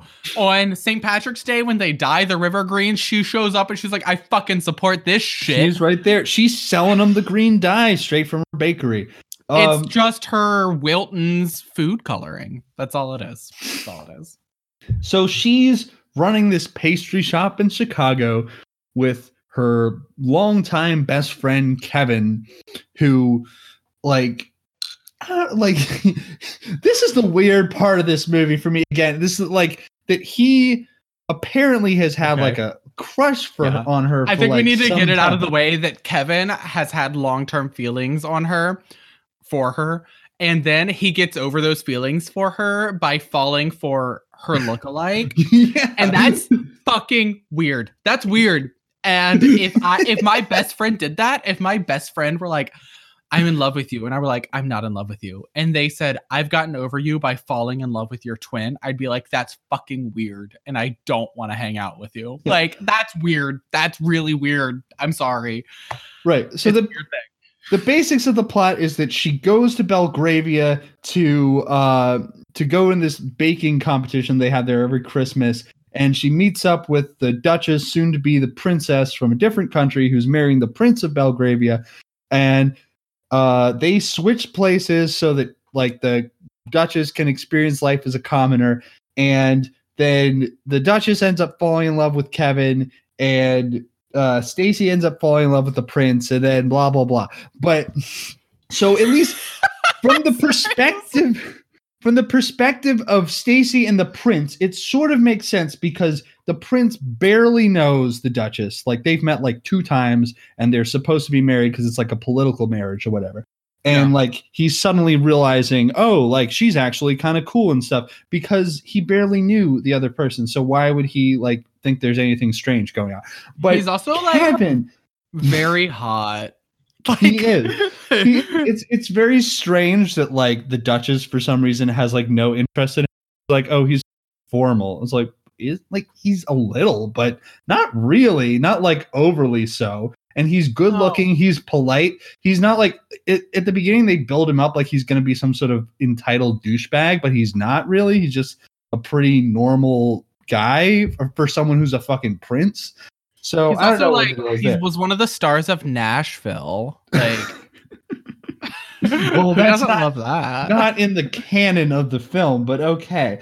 And so from that perspective, like that couple like sort of makes sense. From Kevin's perspective, it's like he has known Stacy for 12 years, apparently. They've worked together. They're like best friends.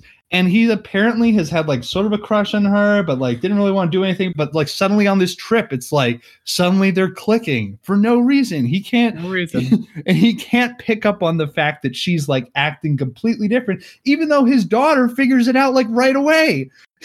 Well, there's always, the daughter gets it. The daughter fulfills the common trope in these movies of like the scheming, very knowledgeable child. Yes. Who like somehow knows everything about love at like the age of like 10. And I'm like, let me tell you, you don't know shit at the age of 10.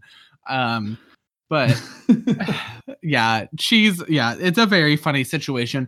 And like, it's just like really weird. It's just like, you know, like it's already weird that like most people like fall in love with people who remind them of their parents. But like, it's like really weird that like you fell in love with somebody who reminded you of your best friend who you're still going to hang out with all the time and like who looks exactly like her. That's weird. And you need to like, I don't know, you have a like and if I were the Duchess, I would not think that he were in it for the right reasons. I'd be like, you just want me because I remind you of this other girl. And I'd be like, no, I'm not doing that. But the Duchess is like very mild mannered. And she's like, oh, okay.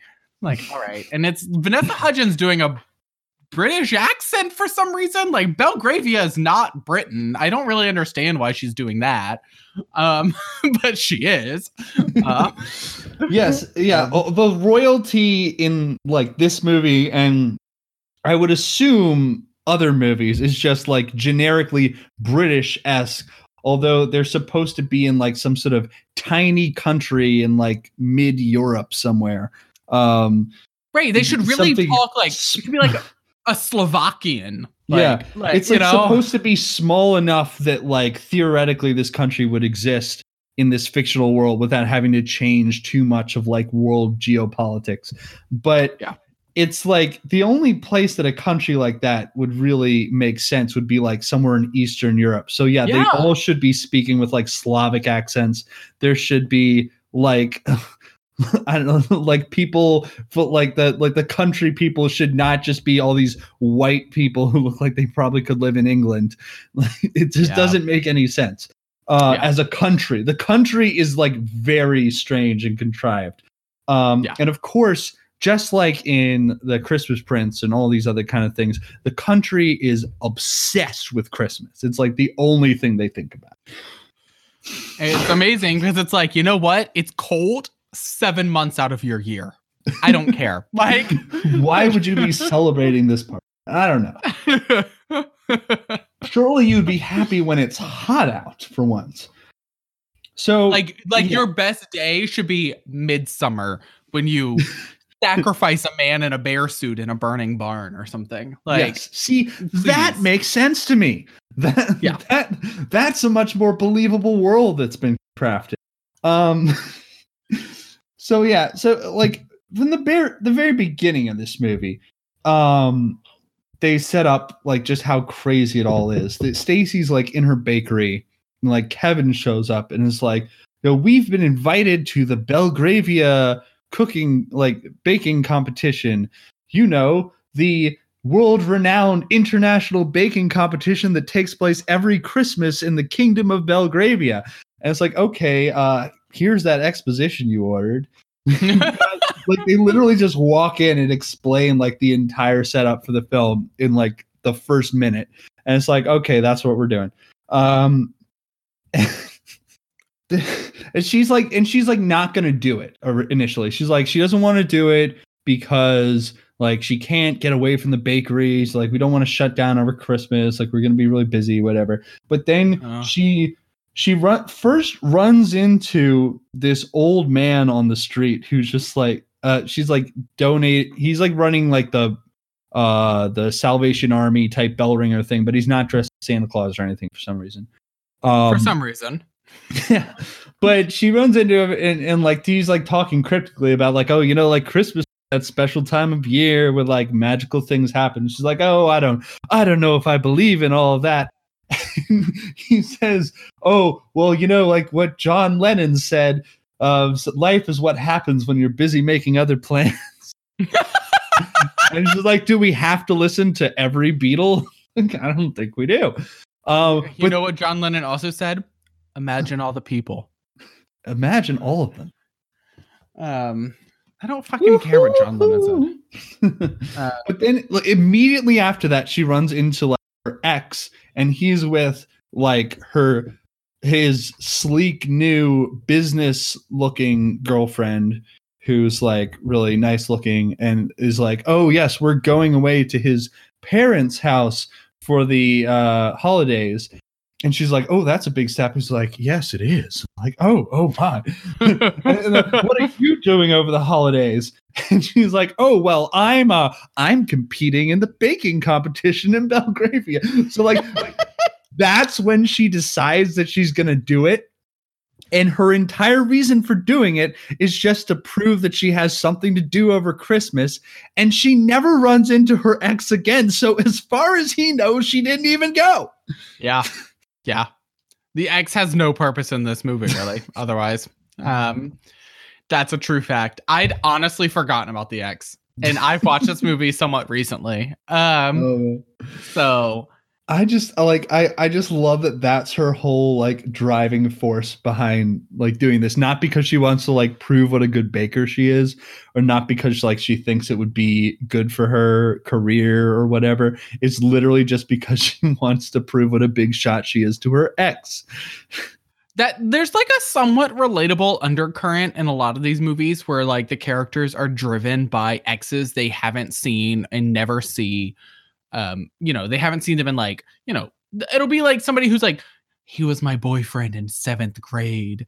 And they're like still driven by like the shame of what happened between them. And I'll be like, okay, that's like both kind of weird and also like kind of relatable. Like, I feel like a lot of people are still like, I think a lot of people are still sort of like, I mean, middle school is traumatic. True. And so like, I think that a lot of people are still driven by like old things that like shouldn't matter anymore. But like the movie never quite nails the perfect mix of like, this is a thing that is so long ago that it shouldn't matter, but it's so specific that it does still matter. Like it'll be like, my boyfriend in 7th grade cheated on me by going to homecoming with another girl. And it's like, people don't still think about that because that's homecoming and that was 7th grade. But people do still think about the ex that cheated on them 7 years ago, right out of college. Like people, like that's normal. And like the movies just like never quite nail it. It'll be like, this is like slightly unrealistic and slightly realistic at the same time. And it's because I don't know how to react. They don't want to spend too much time on it or make it too bleak and specific because then you have to think about it and it might make you sad. So they want to just get it in there so it's like a motive, quickly brush it away before you have to process it. So he never once again appears in the movie, although he is referenced a couple times. And then as she's walking back, she talks to the old man and she's like, "So much for Christmas wishes." And I'm like, what does that mean? Like, what is a Christmas wish? Like that seems to be a thing that's common in like this movie and other movies, is this like there's some magic behind wishes at Christmas, but that's not really part of the whole deal. I mean, even if we're brushing aside the whole like it's supposed to be about like Jesus or it's supposed to be about like some ancient holiday, it like the magic of Christmas is like it's just supposed to be like good things happen and spirits are high and like you might believe again in good things. There's never like, oh, if you make a wish around Christmas time, it's going to come true. Like that wish upon a star type, like very specific wish fulfillment. Not really a part of the whole deal. Right. Like Christmas isn't 11/11. Like you can't just like make a wish and hope that it's going to happen because you made it on Christmas. That's not how that works. But you're right. These movies do think that that's a thing. I actually think that's why the royalty thing keeps happening in these Christmas movies, because I think there's like this like idea of Christmas as a time when like all of your wildest dreams come true and like everything good, like your fairy tale wishes are going to happen to you. And it's sort of like whose fairy tale dream isn't suddenly becoming royalty such that they don't have to worry about their finances or anything else for the rest of their life. Like who does not want that? Like, it's like, yes, deep down, we're all supposed to wish that we were royal and not just like rich, but also like the leader of a country and able to like meddle in its economy and its like political stances against other small countries that nobody's heard of. Yeah, I think some of these movies kind of ruin it. Like A Christmas Prince, like bringing up like this like centuries old like contract with a neighboring country so that they don't get into war is sort of like, that's not the wish. Like I don't want to like have to deal with like actual geopolitical crises. Nobody wants to navigate those waters. They just want to wear jewels, be in a nice warm castle and have it be Christmas, and that's it. Like, exactly. I just want to like live in a castle. It's like well heated for some reason, even though it's a castle. And it's like I get to wear nice clothes because I want to, and like they're like comfortable nice clothes. Like I don't want to wear button down shirts ever unless they're like 2 sizes too big. And like would have fit in great in the 90s. Yeah, right. Well, that's fine with me. And so I, like that's what I want. I just want to be comfortable. I want to like eat good food and like be content and not have to go to an office and sit in front of a computer all day every day. That's what we all want, and that's what these movies appeal to. Is like people marrying into that. It's like, and like even the characters who are like, I'm still gonna do my job. It doesn't matter. Well, in the sequel, they don't do their job. So, Oh man. So yeah, so she's gonna go to Belgravia. And yeah, of course, Kevin comes along, the baking assistant, and he brings his daughter, Olivia. Olivia's very into ballet, which will very minorly figure in later. And like they're there, and for some reason, like before the baking competition, there's like they put them up for like 2 days to just sort of like bum around Belgravia and see what's going on. So I don't know why, but anyway, so they're sort of just wandering around this holiday market, and they run into the same old guy from earlier, but he's like, "Oh, I'm not the same old guy from earlier. I'm just a guy here." And it's like, "Oh, okay." Whatever. It's like you are, but like fine. Sure. Yeah. Okay. Whatever. And then anyway, so they go over to the studios, where they're gonna be filming the baking competition. They're like setting up, and Stacy runs into the mysterious, like Duchess of, what is this fucking place called? The Duchess of Montenero, another fictional tiny country that sort of sounds like a real country. And like apparently very few people have seen her. Like she's very mysterious, but she runs into her, and what do you know? They look exactly alike because they're both played by Vanessa Hudgens, except this one is Vanessa Hudgens with slightly different hair and a British accent. I am also Vanessa Hudgens with slightly different hair and a different accent. And like she lures her, like Stacy, back to the castle under the guise of like consulting on her wedding cake or something. And then she's like, "Do you want a princess switch with me?" And she's like, I just like the sentence, "Do you want a princess switch with me?" "Oh yeah, you want a princess switch with me?" Well, there's literally a moment in the movie where she's like, "I have a proposal for you," and then she's gonna say, "What if we princess switched?" But literally, she's just like, "Oh yes, I would like to live as a commoner for just a couple days so I could see what it's like, because I've always been cooped up in this royal lifestyle. So what if like we switched places for a couple days?" And it's supposed to be relatively easy on Stacy's end, because like the prince is supposed to be out of town on some like important business, and all she's gonna have to do is basically like bum around the castle and make nice with the king and queen and just enjoy being in a castle. And then the Duchess is gonna go find out what it means to be a real person, but just by like hanging around the country that she's already seen and like, I don't know, seeing the sights. But I think it's ridiculous that the Duchess is like, let's just like switch places, even though like you don't speak my accent. Like it's like unfair. Like I would never, like I'm thinking about like I would never let my partner like take my place, even and like he speaks like he would have to try to speak in an American accent. I would never let somebody take my place if they were from another country and try to speak in an American accent.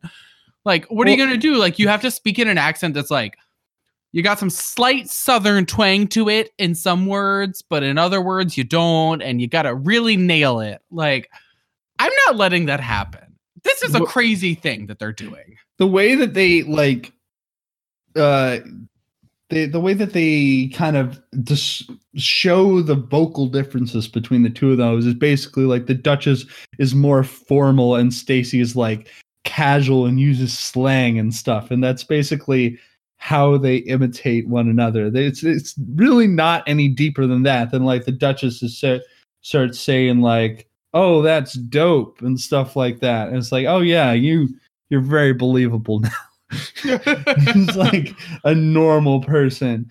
It's also very convenient that both Belgravia and Montenero also speak English in a perfectly American accent, aside from the Duchess, who is like slightly proper English.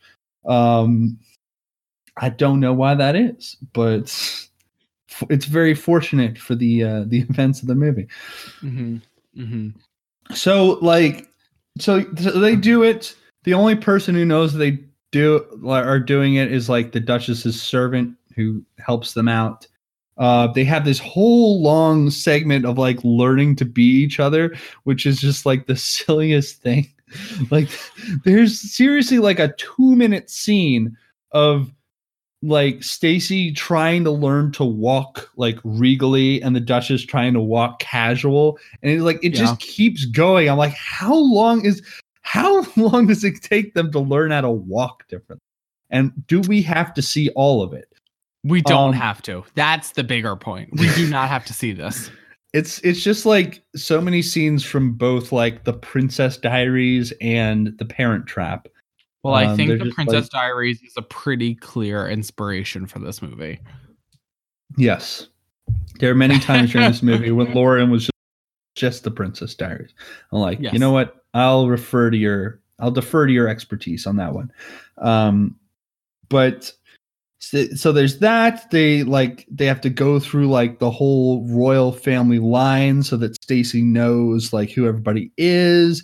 They have to like go over just basic manners and stuff and like how to speak, and it's just like this is all very long part of the movie.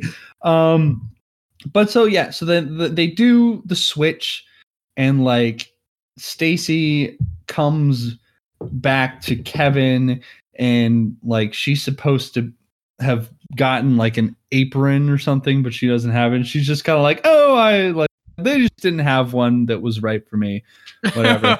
And then like he totally just shrugs it off. But she's like instantly starting to fall for Kevin. She's like, "Oh, I'm very into this guy." Meanwhile, Stacy though is not so smitten with the prince right away. They like go on a ride, and like they're like riding horses, and of course there's like a bunch of ridiculous scenes of her like, because she's supposed to be a good horse rider, but she like obviously doesn't know how to ride a horse because she's just from Chicago. I mean, why would you know how to ride a horse if you're from Chicago? Like, if you're born and raised in Chicago, why would you know?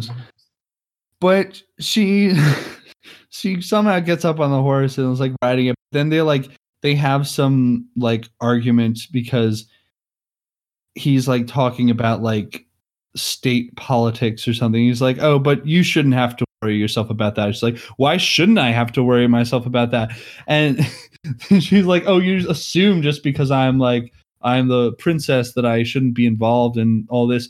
And I'm like, okay, like first of all, two things. Like, first of all, why are you trying to disrupt this engagement? Like, you're only supposed to be here just to like pass the time while the Duchess is having her little princess switch fantasy experience. You shouldn't be like blowing up her spot right now. But also number two, like, what do you know about world politics? You're a baker. And you just stepped onto the scene for the first time, and already you're like, "Hey, why are you assuming that I'm not into this stuff too?" It's like, well, you're not actually. We know you're not. We're aware of this. It's very strange. I can't get over the fact that she's just so ready to just like burn this relationship when it's not even hers. Like, okay, whatever. The creepy old man just keeps showing up I lost track of how many times he turns up. It seems like every like key scene he sort of wanders in and is like, oh, I'm just a guy sweeping the grounds, and then he's like just a guy like at a stand somewhere, running a stand in the Christmas market. We never figure out what the fuck he is, what he's doing here. He's like some sort of semi-magical being, but they're like, I don't think he even shows up like at the very end.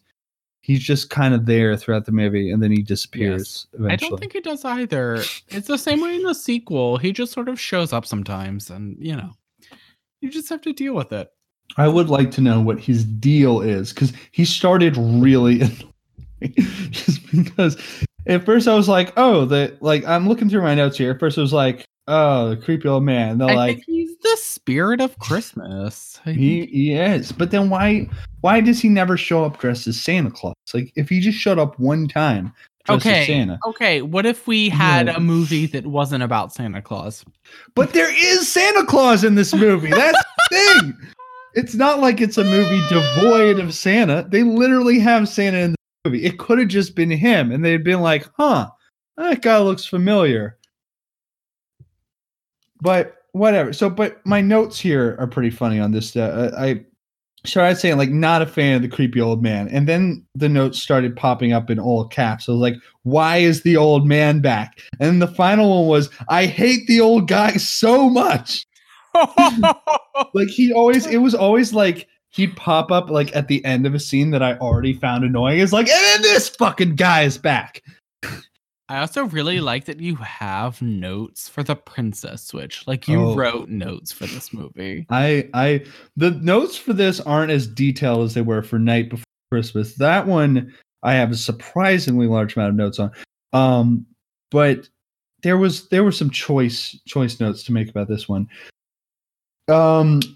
So yeah, meanwhile, while Stacy is trying to tank this international relationship, then the Duchess is off with Kevin, and she is like almost instantly like changing the script on their relationship. Like so what's supposed to be the big contrast between their two characters, and to make the explanation, I guess, sort of as to why Kevin is able to be with this version of Vanessa Hudgens, but not the other one, is that the Duchess is kind of more carefree and just laissez-faire, whereas Stacy likes to have things very planned and like rigid and goal-oriented, whatever. That's the basic difference between them. And I guess that's also why the Duchess doesn't work so well with the Prince, but Stacy does, because he's a little more like that. Her big objection about the Prince was that he's a little too formal, but Stacy appears to like that sort of thing. But whatever. So like Stacy had this big elaborate plan of like all the different sightseeing they were going to do. And the Duchess literally just tears it up, and it's just like, let's just do whatever. And so they just end up spending like almost their entire time just like hanging around the same Christmas market. So it's like, okay, good. We get to use this set again, first of all. Yes. But also it's like, so if you're Kevin, you're like, oh, Stacy suddenly decides she doesn't want to do any sightseeing and just wants to hang around a Christmas market like you could have done back in Chicago. Right. So that's like all they do. They're like, oh, they're just like painting cups at this little stand in the Christmas market that we already saw in like the second big scene. And it's like, well, I'm kind of curious as to what the sights there are that we would see in Belgravia, but we don't get to see those because the budget's not high enough. Kevin is just sort of like happy to be here. He's just like, okay, well, I'm hanging out with her. I'm not going to complain. I don't want to bring this up. There's no point in doing any of that. Why cause a fuss? I'm getting what I want right now. So whatever. Yeah. He's just along for the ride. Part of the team. Stacy also runs into a rival here, which is the big, like, sword of Damocles over this entire movie. Sort of Well, like, Damocles. what is the rival gonna do in the competition? She apparently won the competition last year, and she's like very proud of it, and she thinks she's gonna win again this year. And she is not a big fan of Stacy for unknown reasons. Like, she's also American, but from a completely different part of the country. I can't remember where, but it's not like they would have any reason to really be rivals because they just both bake things. But apparently she doesn't like Stacy, and Stacy's because like, they are both really good at baking. That's their rivalry. ooh, yeah, she's challenging her for the baking crown, and Stacy's very indifferent about it all. She does not care at all about this other woman. Like, you're nemesis. Like, good luck. Does not care 1 ounce about like competing with this. Like, she didn't even want to go to this competition in the first place. So Yeah. well, why should she care? So then we get to like the middle section of the movie. Very like, ooh, are they gonna blow their cover? Like, this whole section of the movie is just like, hey, remember that secret from before? Why don't you tell me about it now? Or, hey, why don't you demonstrate that incredibly specific and complex talent that you have right now in front of everyone?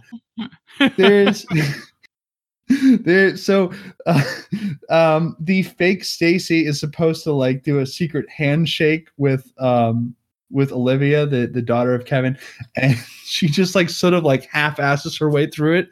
But that's apparently part of how Olivia figures out that she's switched on her. Meanwhile, I can't blame her for that one. A secret handshake is important. yeah, and also that's by the way another thing that they stole from Parent Trap. So, I don't know. And Very Parent Trap. then meanwhile, Stacy is at like this royal ball or something, and they're like, "Oh, why don't you play the piano? I've heard you're so good at it." And she's like, but she like sits down at the piano, and like the prince is there, is like helping her, like, "Oh, we could play Carol of the Bells. Here, these are the chords," and he like has her do just like the low chord parts, which she can do. Just like keep repeating them, and he plays the higher parts, and everyone is apparently very impressed by this performance. They're like, "Oh, yes." They're clapping. It's like they just played Carol of the Bells for like a minute, and it took 2 of them to do it. And she's supposed to be like a renowned piano talent. And once again, this is another movie where they're just like obsessed with Christmas music. They're always like, the only music they're playing is Christmas music. Well, I don't think Belgravia I don't think it exists outside of Christmas time. I'm pretty sure that like it's like Brigadoon. It just rises, goes away again. Yes, pretty much. It just like comes up and it's like, all right, it's Christmas. We are here. We are going to do everything we can. Everything is Christmas. The entire country is Christmas. And then we're here. We've got cheer. Get used to it. Love to see it. Good for Belgravia. You know what? Yeah. Why not only exist at one of the only universally happy times? It's amazing that this country that we don't even know where it is, but they have very strong Christmas traditions, and they happen to be like all the same things that we do here in America. They like all the same songs and stuff. You know, that's normal. And I think we don't need to discuss that. I think that that's a very normal thing that these movies do, is think that American Christmas traditions can be easily projected onto Eastern European countries at all times, and that everybody just happens to celebrate them. That's a very normal thing. And these American directors are not poorly miseducated. Yep. So anyway, so while Stacy is pretending to be the princess and like going to balls and stuff, and she's also like convincing the prince that she's got like some value outside of just being a ceremonial princess. Like, she wants to actually do stuff, so she like convinces him to be more active in like charity, and they go to this orphanage, and they're like, she's like reading to the children and all this stuff, and it's like okay. And then meanwhile, the Duchess is just like hanging around with Kevin watching Netflix in their like hotel or whatever, the house that they're staying. They're just watching Netflix again. And they literally like it shows. So the last one, it was kind of vague what they were watching. Like in Night Before Christmas, they were watching TV, they were binge watching. It was kind of obvious or something. It was vague. This one, they literally show the Netflix like homepage on the TV, and they show the fucking Christmas Prince. Yep. There's like, so in the world of this movie, a Christmas Prince is something they could watch, and I think that might be what they actually end up watching. I just want to be clear that A Christmas Prince is something they can watch here, but in the sequel, the characters from A Christmas Prince turn up in the movie. They have a cameo. That is a completely fucking bonkers universe that these people have created. What? Like, what in their- insanity? In the world of this movie, the first Christmas Prince is a documentary. And it's about a thing that actually happened. It inspires them to have their own Christmas miracle. Yeah. Oh my God. That has to be the case. I mean, the first one has to be a documentary in this movie. And so that's how the characters can still turn up, because they're like, this was us in our documentary, and now here's us IRL. So that's upsetting and that's alarming. And we should all be concerned about the universe that Netflix is building. Yes. Oh my God. So yeah, that there was that. That was yet another all caps entry in my notes when I said they're watching Netflix. Of course they are. They always watch Netflix in these movies.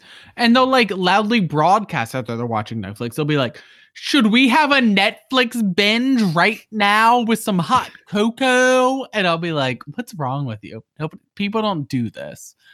This is not normal. I don't even have a normal movie binge night and watch only Netflix movies. I'll be like, Netflix, Prime, Hulu, the Vudu, the movie I rented from the local DVD store. Like, I don't watch Netflix 4 movies in a row. You got to bounce around. That's how you get the best stuff. Yeah, because Netflix doesn't have the content for me to do that. Oh, but they can't let you know that. They gotta make it seem like you could spend a whole evening just on.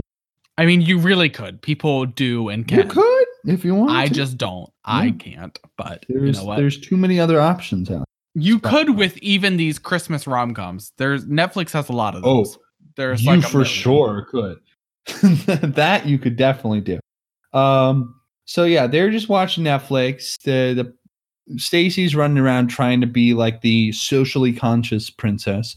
But they go out like shopping for like toys for the orphans, and they're just like they're just like throwing all this stuff in the shopping cart, and then she sees Twister sitting out in the middle, like just set up in the middle of the toy store for some reason. And she's like, oh, Twister. I love that. He's like, what's that? Like, you've never played Twister? So she gets them to play Twister in the middle of the toy store. Yeah. Twister makes a reappearance in the sequel. Oh my God. So like everyone's like kind of like, oh, the servant is there, whatever. And like in the meantime, the Duchess and Kevin are like hanging around the Christmas market, and they're like, oh, we should go into the toy store. And then, so there's like a almost like, oh no, they might run in. Like they distract everyone's attention for enough time for everyone to get out so they don't run into each other. Like, and during all this, like the butler at the castle is like suspicious that something is going on. He's like, I think there's a princess switch afoot. So he's like, he's going around trying to like gather evidence that like something is wrong. He ends up like towards the end of the princess switch, because they're supposed to switch back at like midnight the night before the baking competition. Sure. He manages to get a photo of them together that he's gonna like use as his evidence, and then he like falls off the balcony for like no reason, like right onto the stone. But he's fine, but he also goes ow. So it's funny, I guess. And He's he fine doesn't, though. like- He's fine. And the pictures are fine too, so it doesn't like he loses the pictures. But he like tries to bring it to the king, but the queen takes it from him, and she's like, "Oh, I don't know about this. I don't know if I should tell the king that they princess switched." So like nothing really comes of the photos. That whole part was kind of unnecessary. But and the rival shows up at the studio where they're doing the baking. This is like a whole scene. She just like shows up at the studio. She cuts the cord on Stacy's stand mixer and then walks away. And like that's the whole scene. That is the whole scene. It was a surprisingly short scene. And also it's like this is like the worst sabotage plan ever. This is literally like just show up, cut the power cord to the mixer in a room where there are like 20 other stand mixers that she could use. Right. And also like she would probably find out like immediately that something was wrong. But we'll get to that. Right. And like Um, you can easily hand mix even if you had to. Anyway. Yeah. So they princess switch back, and they like at this point, you know, the Duchess has fallen in love with Kevin, and they had like a moment where they kissed, but then she was like, "Oh, like I can't do this, and I also can't explain why, but also we can never talk about this again." And he's like, okay." Like, And oh, then- yes, I get it. It's like, no, you Meanwhile- don't. Yeah, he's like, I'm very confused right now. He's had a real hell of a trip, you know. Yeah, he sure has. He showed up here with his longtime friend, and now he thinks he's in love, but also she's like, we can never talk about this kiss, whatever. Yeah. Meanwhile, Stacy is of course fallen in love with the prince, and he now actually loves her as opposed to like before, just like doing it because it was what he was supposed to do. Sure. And then so they both like kind of half-heartedly back, you know, they're like, oh, we know like we both in love, but we can't do this because we have to do our thing. And then so they had the baking competition. The baking competition, despite being like a big played up thing the entire time, is so short, such a brief part of the movie. And so Fair. Like, have you ever baked? Like, you don't want to like watch baking happen necessarily. a lot of people do. There's a whole Netflix show. Well, that's weird.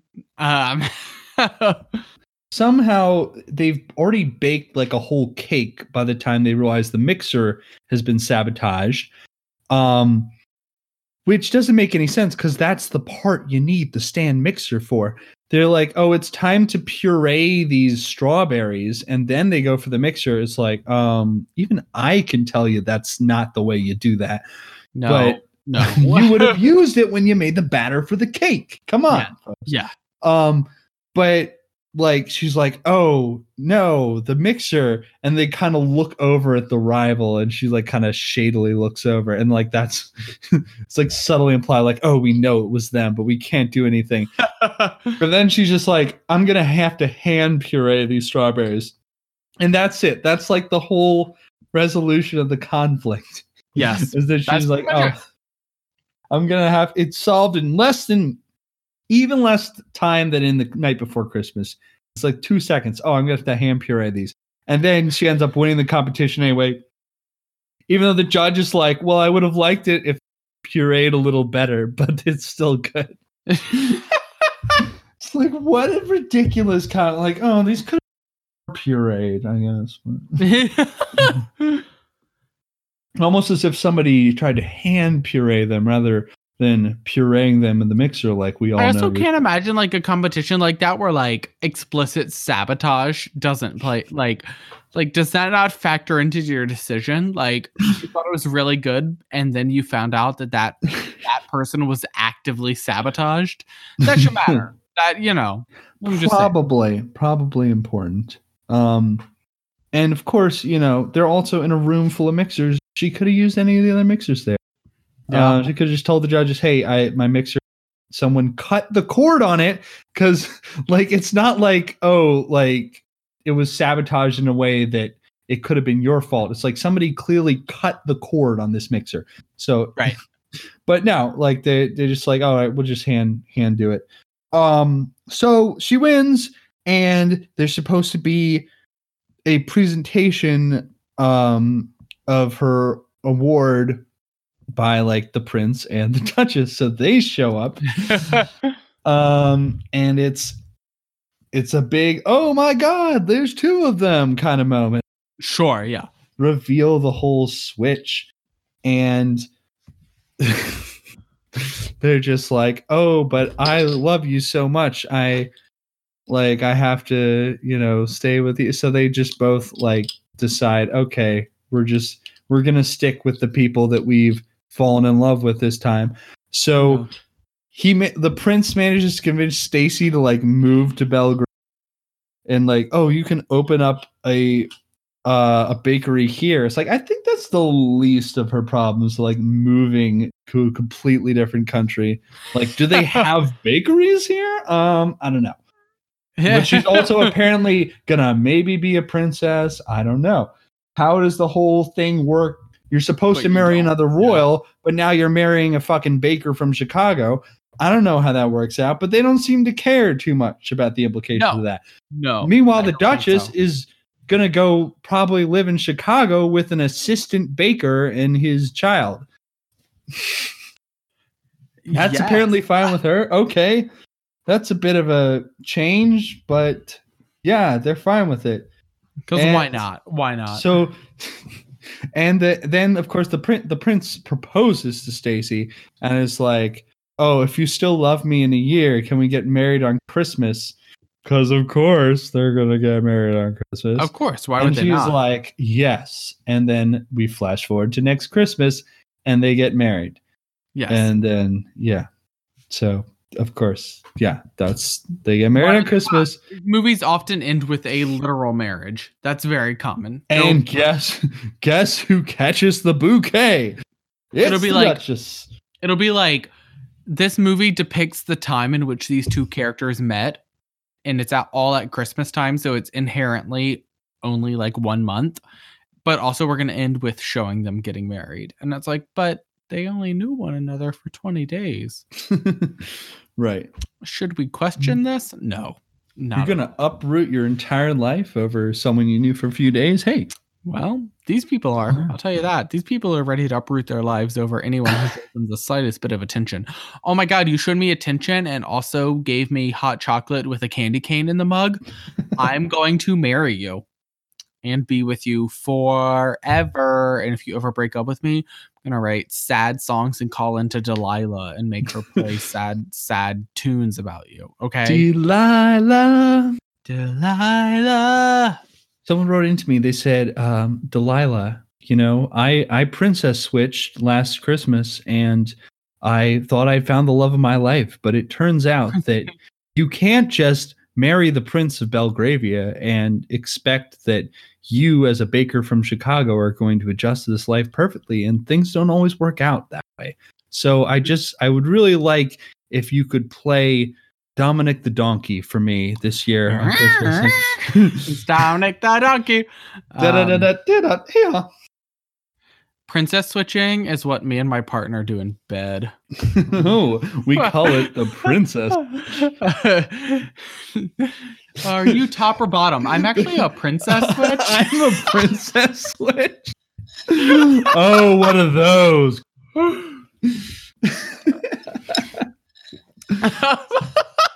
Oh boy. There's going to be like a whole genre. Dominic the Donkey. Select. I need my Grindr profile to let me choose princess switch as my position. I don't want to say top, bottom, verse, top, verse, bottom. None of that. I want to say princess switch. I'm a princess. It means I'm a switch, but also be kind of demanding. I'm a pillow princess every single time. You can't. In either position. Let's just be clear. If I'm topping, I want you to be a power bottom. If I'm bottoming, I want you to take control. I don't give a shit. I want to be asleep. Is what I really want. That's what the princess switch is really about. That's the Alright. princess switch. That's the princess switch, So- everyone. Yeah, so that's the princess switch. Conclusions from this exercise. I definitely do feel like there's a formula, and it's so like readily apparent. Even I feel like even just watching one, you can Yeah. find the formula, Mhm. which is funny because normally you think you need to find a pattern, but the beats are so clearly laid out that it's like, oh, they're doing this because they're following. I think this that's formula. right. I think that like the beats are like so they're just like so obvious. Even in like one or two movies, you'll like watch them and it's like they're like highlighted. Like the movie will like draw your attention to every plot beat, and it's sort of like, okay, so this happens in every single one of these, right? Like we see this every single time. Like it's just like it's a lot to deal with when you watch a lot of them, and I watch a lot of them. And like it'll be like, oh, so this character is now talking about how much they don't believe in this idea of Christmas / love, and we all have to like the movie will like, you know, like it just like it becomes this like serious moment where like the music becomes serious and the character is like kind of like talking in a whisper tone, and it's like, okay, I get it. This is the thing. We all have to pay attention to this because the character doesn't believe in love and Christmas and hope and joy and happiness and being alive. So now we're going to learn about why they don't believe in any of that. And that way, when they say the exact same thing, but like the opposite, like the inverse of it, we understand why it matters so much. I get it. This is what's happening. And that happens in every single one of them. That it's like all of them. You can watch like two of them and know, oh, so this is occurring in all of these movies. We are going to watch this over and over and over and over again. And there's going to be like these people aren't like, for some reason, it'll be like a relation. It'll be like true love and they won't kiss until like the last 20 minutes of the movie. And I'll be like, I don't know how many dates you've been on, but like most dates end with like a lot more than kissing on like the first date. So like, Well, the kiss is like the big thing in these movies. They're just waiting for that. There's there's nowhere to go beyond that. I'm always like, I cannot imagine being like, oh, I can't wait for my first kiss with this partner. I'm like, well, that's going to happen on the first date, even if we never get a second date. Like, I don't really understand like why we're all so upset about this. Like that kiss is happening. So what kind of dates are you going on? yeah, I don't really know what any of these people are doing. And it seems like these people are not living. These people are like living in a reality that is like somehow both pushed by evangelical churches and also not pushed by evangelical churches because they're Right. like trying to be more inclusive than that. They in a can't lot of time. They in a can't lot of be ways. overtly religious. Yeah. Which is why when we talk about Christmas movies, it's very much just like snow and Santa Claus and like wishes come true and true love and stuff like that. And there's never like the birth of Christ. Yeah, there's never like, and Jesus was born on this day. That does not happen. and humanity was saved. Like we can't get there. That but doesn't happen. You know where that does happen? Charlie Brown. that is People true. forget that Charlie gets Brown has religious. a big Christian message smack in the middle of it. Oh yeah. It's very. I mean, like it's basically like Christianity, the cure for commercialism. Yeah, is like the Wow. big message of Charlie Brown and cynicism as well. yeah. I actually kind of respect that message because I hate commercialism and cynicism. So Right. I mean, I'm not- if it rang true 50, it certainly still rings true now. I'm not a cynic. And despite my reaction to these movies, I'm not a cynic. That's one reason I actually like these movies is because I enjoy that a lot of the time they kind of feel like even the creators of these movies are like earnest about it. And it's like Right. kind of nice. It's like it's these like super cheesy ass movies about like this like cheesy ass shit that like is never going to happen to anyone. Nobody's ever going to experience any of this. No, I mean, obviously nobody's going to have a knight come back from like the 14th century and show up and like fall in love with them and yada yada yada. Well, not with that attitude, Matt. But also, obviously, you're never going to run into your secret twin who happens to be the ruler of a small Eastern European country. And you're not going to swap places and fall in love with their royalty planned marriage partner. Like, that's not going to happen to you. It's just not. And because like things don't like that just generally don't happen. And so generally, you know, that it's not going to occur. But I also appreciate the earnestness which with all of these movies present themselves. Like, it's like really refreshing. Like there's not a trace of like, we're making this and we're laughing at ourselves while we're watching, while we're doing this. Like, it's not like, I mean, the only examples I have are sort of like horror comedies where they are kind of cynical, like Cabin in the Woods and stuff like that. And like, that's fine because they're like horror. And like, I want them to be kind of cynical because otherwise people are being ripped limb from limb and it's not like, you know, I don't want it to be super whatever, but like, it's not like you're watching like an asylum horror movie or something where they're like, oh, like Piranha 3D or whatever. Look at how bad this horror movie is. Like, they're not winking at you. They're making an earnest product. It may be a crazy bonkers other world type product, but it is definitely, you know, it's honest about what it's trying to be. It's not trying to be like a sarcastic version of that. I think that's the big thing. They're honest about what they're trying to be. Like, there's no pretension here. I don't like this movie does not present itself as like, you know, we might get an Oscar nomination. There's no chance of that. And this movie knows that. And it doesn't want that. It wants you for like an hour and a half in the month of December to like smile. Like, and like, that's like kind of a welcome. That's like a welcome thing. I like being asked to smile for an hour and a half in the month of December. You know, I do think there's a tad bit of cynicism in here in the way Netflix is promoting itself within the movie. When Netflix promotes itself, there's some cynicism. Yeah, that's bad. I do not like that. Netflix does. So in a way, Netflix kind of does the worst of it by doing that.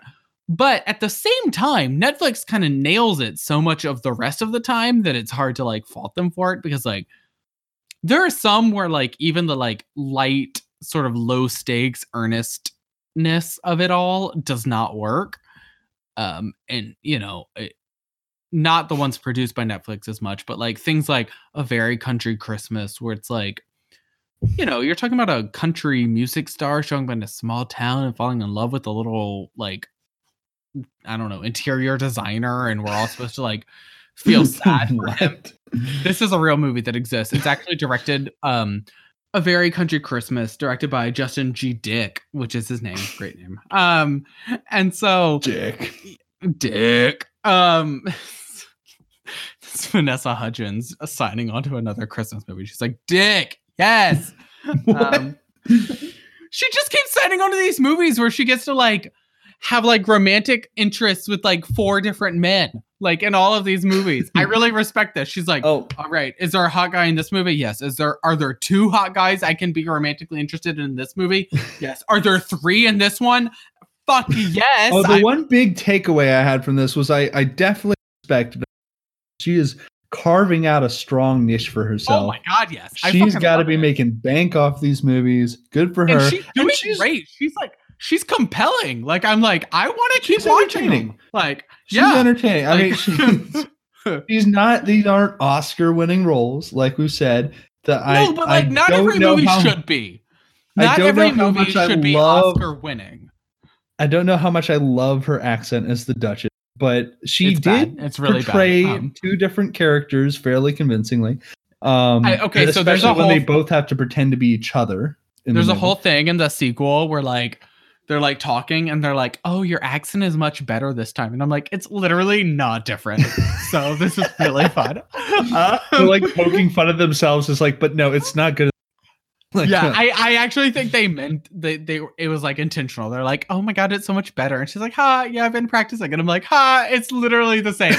This all sounds exactly the same. Like when the one who actually has the accent talks, you sound exactly the same as the one who's faking the accent. This is so funny. Love this. Anyway, A Very Country Christmas, directed by Justin G. Dick. It's like about a country star. It's like a Brett Eldridge or something. And he falls in love with like a small town interior designer who also works as like a coffee shop barista and has a single daughter. She's a single mother, and like it's this whole thing. And like at least in that one, or at least in this one, it's like sort of like it's like earnest and everybody's like happy and like in love and like there's royalty and you're gonna get married and you're gonna be rich and who cares.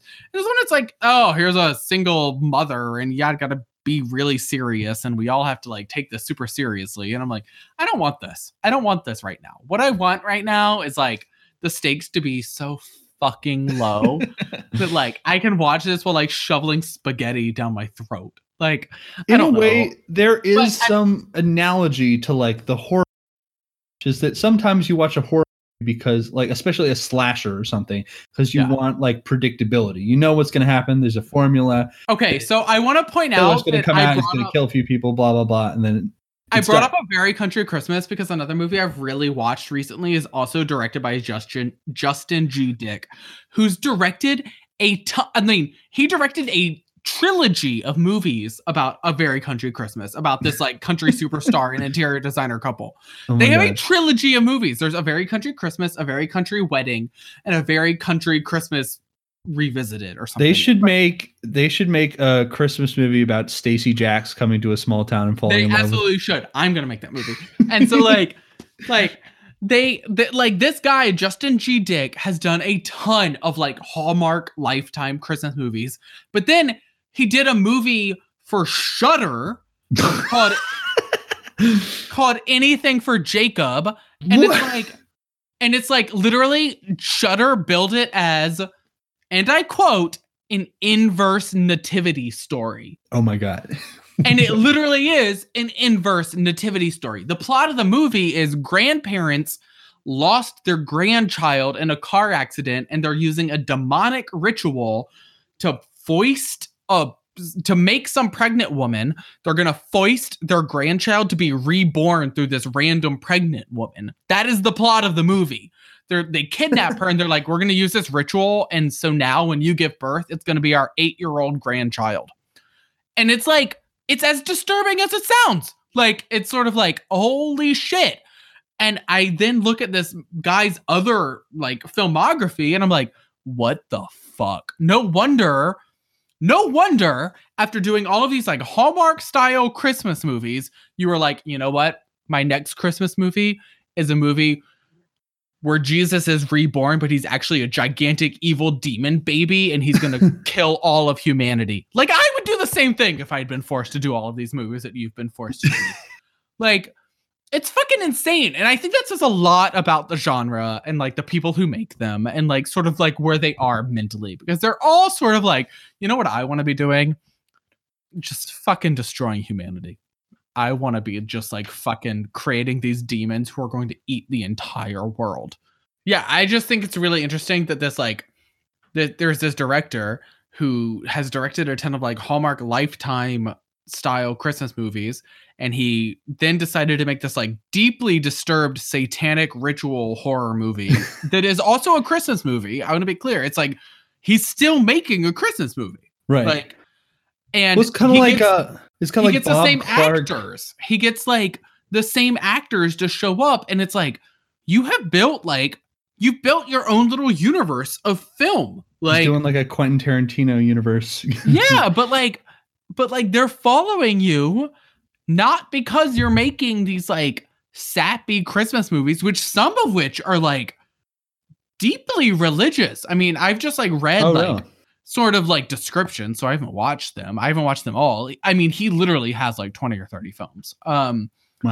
And like I've watched a few of them. I've been sort of like, now that I know that he did this one very dark horror movie, I'm sort of like, if I see one of his other films, I'm like, I should watch that, because like I just need to know more about this guy who's like somehow like I got this really fucking warped worldview.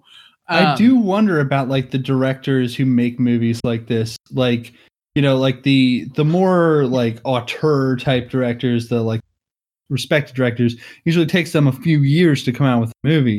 But Yeah. like people who make stuff like this, like can churn out like 3 movies a year or something. Like they must be Yeah. working like crazy. It'd be very But interesting. like this to know what guy's like that's like. doing only. Let's be clear. This guy's doing almost exclusively Christmas movies.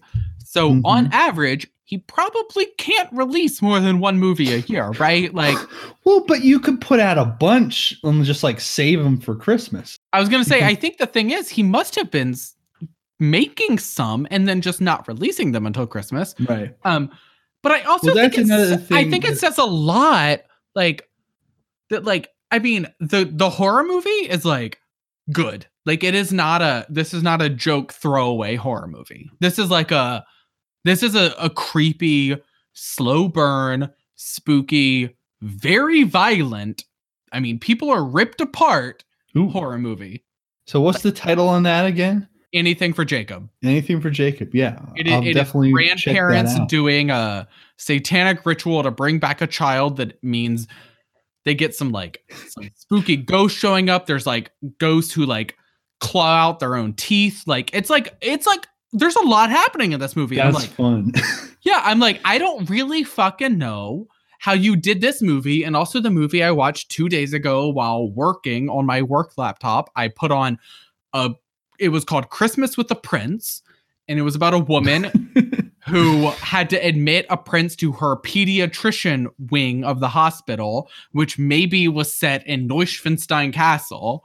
And like, I don't really know how you made these 2 movies. I don't know how the same person had that worldview. I just don't get it. I do think it's interesting what an unusual director.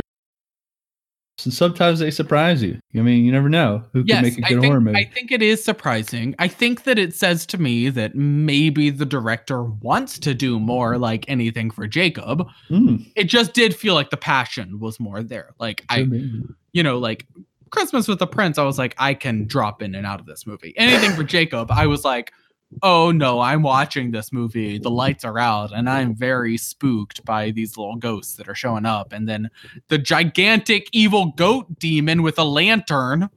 Like it's also like creative. Like I was like, this is not like your average, like, it's just like a very Justin G. Dick is an interesting director, and we all need to talk about this. All right, we're gonna add him to our pantheon of directors. Yeah, he's up there with what was Steven it? Wadlow? Susko and Jeff Wadlow.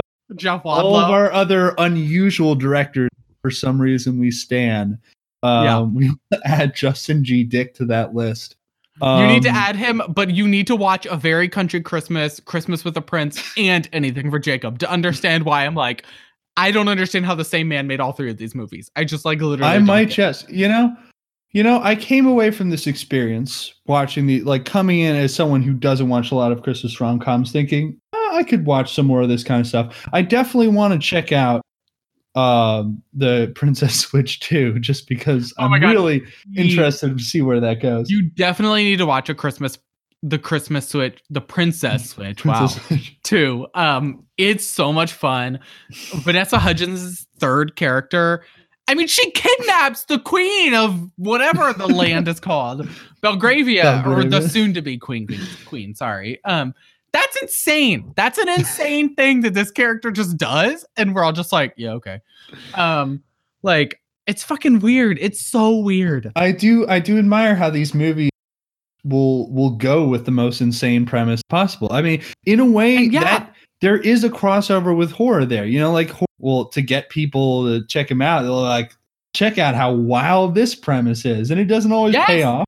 But sometimes it does, and it's always worth checking out at least. So there is, I do see a little crossover there. The holiday movie and the horror, and they'll so they will literally, they will go with the most insane thing in these Christmas movies, and then pretend that it's like a normal thing. Like they present it as though this is like a normal plot thing and like a quirky, fun thing, and I'm like, this is fucking batshit. Like these characters are like, oops. I'm so goofy, I kidnapped my cousin. And I'm like, just a quirky thing I do. I'm so quirky. I'm so random. I kidnapped my cousin. Rar XD. Like, What? Holds up spork. That's the most random XD thing we could come up with. Yeah, that's pretty wild. I'm interested. I gotta say, I'm intrigued. Yeah. These kind of movies, like I said, you know, they might be the kind of thing you want to put on in the background or just have while you're on your phone. Right. But they have their place, and they do. I respect them for that. Also, I wanted to note on the topic of the horror and the holiday movies that two of the most iconic Christmas movies, both that are very different in tone, Black Christmas and A Christmas Story, both made by King Bob Clark. So there is crossover in these skills. I do think, and this is like a whole conversation for another day, I do think there's more of a connection. I can see how Bob Clark did both of those movies more than some other things. Mm-hmm. Because like A Christmas Story does have a darker tone to it than like a lot of your like classic, like it's not That's Jingle. True. It's not Jingle All the Way. I think I don't know why that is what I thought. Jingle All the Way is incredible in its own right. Yeah. That it is set in such an insane, incomprehensible world. Yeah. I'm planning to rewatch that sometime this week, so it's just on the brain. I love Jingle All the Way. So good. But like a Christmas Story is like a darker, weird tone. Yeah, it like I think what makes it so timeless and what like makes it resonate so much that people come back and keep watching it year after year is that it sort of feels like what it's like looking back and remembering your childhood. It's like things weren't always great. There was conflict. There were always things that went wrong, but ultimately like people worked together to make Christmas happen or whatever it was you're trying to do. Be okay. And that's what's fun about it. There's also some like conflict that just seems really relatable for someone who's been a child, which should be all of us. So it should be universally relatable. You said should be all of us. It should be. We don't know. Some of us. We don't know. Is the night from the night before Christmas here? He was never a child. Some of us could be an alien who became a knight who then moved into 2019 and we're never a child. Who knows? You're never a child. You are never a child. We know it. We know it. We know your secret, Sir Cole. We're here. We figured it out. And I'm sure that's what we'll find out when we get to Christmas 2. I can't wait for The Christmas Friends 2, directed by Robert Eggers. He should do a Christmas movie now just to like mix it up. God, could you imagine if he did a Christmas movie? It'd be about like, I don't know what it'd be about. It'd be about like a stocking that ate people. That would be great. I did just rewatch Krampus when you do get to see Robert Eggers should remake Ginger Dead Man. That's what he should do. He should remake Ginger Dead Man. That would be solid. I want to pitch this to him. I think that would be a dream come true for me. This is a dream come true. I love Krampus. Krampus is very good. Sorry, I'm processing that you said you rewatched it. I really like that movie. Well, Krampus, like you do get to see a lot of holiday classics come to life and try to murder people, like you know, Angel on the Top of the Tree and Gingerbread Man and stuff. Everything's trying to kill you in Krampus. It's really own fun. that movie. That's a good movie. That's a fun movie. It's once again Michael Dougherty just knows how to make a holiday classic.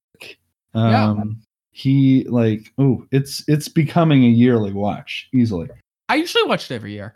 Well, since it came out, it hasn't been that long. So before we go, what else have you been watching this Christmas season? We've talked about some rom-coms, but what have you been watching that aren't Vanessa Hudgens starring? Well, this was my first theater visit in a very long time, since March. I went to a drive-in and saw a double feature of Santa Claus and with Tim Allen and thank you for Jack Frost. Well, because so we know it's the one with the E on the end, you know, the Santa Claus and Jack Frost. And the Santa Claus was better than I remembered. I thought it was quite enjoyable. It was very different from what I remember because I found like I feel like I haven't watched that movie since I was a kid, and what I remember about it is like the scenes of him growing the beard really quickly and like putting on a lot of weight, and then of course like Santa falling off the roof and whatever, just the North Pole and just like the basics, and like he kills Santa Claus and he becomes Santa. And I didn't remember like all the family drama that's worked in around there. It's like it's very 90s, and that like there has to be a divorced family drama fit in there. And it gets like surprisingly sad and dark at sometimes. Like the people think like he's going crazy and that like he's trying to pretend to be Santa Claus so he can get closer to his kid who barely gets to see him. And it's like the parts of this are really sad, but it's a fun movie. Jack Frost is not very good. Jack Frost is very bad. I feel like I remembered that from before too. That even as a kid, I was like, okay, he's a snowman, whatever. But like really, so little happens in the movie. There's just so many scenes that have no impact, and they're all really long. Yes. And it's like, and again, it's like, okay, so this kid, his dad gets killed like on Christmas, and like, why do we always have to bring this horrible family trauma into these holiday movies? I don't get it. All of them have a horrible family trauma. All of them. Yeah. Jack Frost was just a precursor to the current Netflix rom-com. They all have this like dark family history for some reason. And now, so we have to do away with that. See, the 90s, they were allowed to get dark, and now it's all happy. But Jack Frost, Michael Keaton was all right, but other than that, not much worth writing home about. And other than that, Christmas movies, just a lot of usual suspects. I watched The Grinch, both the Jim Carrey one and the 60s one. I refuse to watch the one that came out a year or two ago. I'm planning to watch it this week at some point after I had like 7 or 8 drinks. And that might be the way to do it. Yeah. So yeah, there's that. I still haven't watched Black Christmas yet this year. I usually try to. I usually go to a midnight showing at the Nighthawk here. Can't do that this year. Oh man, that's the perfect way to see it too. My plan is to watch it not Christmas Eve, but the 23rd at midnight. That'll be tight. At home, and I'm gonna make some. I'm gonna make some tater tots with some beer cheese, like they would have at the Nighthawk, and so try to do it up, do the real experience.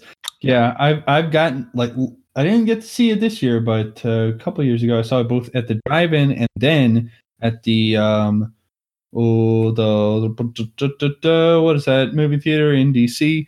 The Sun Cinema. Yeah, the Sun Cinema. Yeah, so great experiences all around. It's always fun to watch that one around the holidays. I watched Santa's Sleigh, which is one that I originally wanted to discuss on this podcast, but I didn't feel like I had enough to say about it after I watched it again. But I highly encourage everyone to check that out if you haven't heard it before. That's Santa's Sleigh, Slay. It is a horror movie where Santa is in fact an evil being who was cursed to become Santa Claus for like 600 years, and then his contracts just come up, so now he's out killing. And it is so much fun. There's so many incredible fight scenes in that movie. Santa is played by a professional wrestler, and he plays the role to the fucking hilt. It's so fucking funny, and it's so much fun. If you ever want to see an evil Santa movie, that's the one. It's top notch. Nice. And I watched Miracle on 34th Street. I still haven't watched It's a Wonderful Life this year. Yeah. Well, don't you? Sure, I'll get to that. That's a Christmas Eve movie that comes on Christmas Eve. Well, it's like all Christmas season. You end up watching at some point. Well, but it always comes on Christmas Eve. That's the night it comes on. That's when it comes on TV. So you. Can but you don't only have to watch it. I've seen that in a theater. Yeah, the only time I watch it is on Christmas Eve. I mean, that's a hard watch every time. I feel like I make it a point to not watch it more than once a year. For one thing, it would lose emotional impact. But for another thing, it is hard. It's just like I don't need to watch that multiple times in a That movie, Christmas season. it gets darker every year. Like, you know, the older you get, the more you realize how life can kick you in while you're down. And that movie just, it's brutal. But it's got a nice message at the end of it, you know? Oh, yeah, I like the movie. It's a happy movie. And the only way that it's able to be as joyful at the end as it is because of how dark it lets itself get through the middle. So that's a lesson out there, you know? It can't always just be happy all the time. Yeah. And sometimes that's what you have to do in filmmaking. That's true.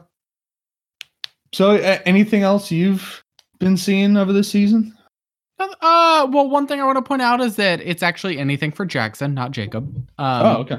Yeah, just so we can all be clear on Good that. to know. Good to know. Because that's a big thing. I guess it's sort of been hit or miss. I've been watching a lot of these dumb Christmas rom-coms. So, you know, there's that. Otherwise, I've been trying to sort of stay up to date with some like 2020 releases. I watched The Wolf of Snow Hollow recently, which is a werewolf horror movie. It's a werewolf horror comedy, I should say. It's kind of Christmassy, but it's not really. It's in a snowy town in Utah, so it could be post-Christmas too. So, you know, if you want a winter horror movie. I watched Love and Monsters, which is a 2020 movie, which is kind of nice. It's cute.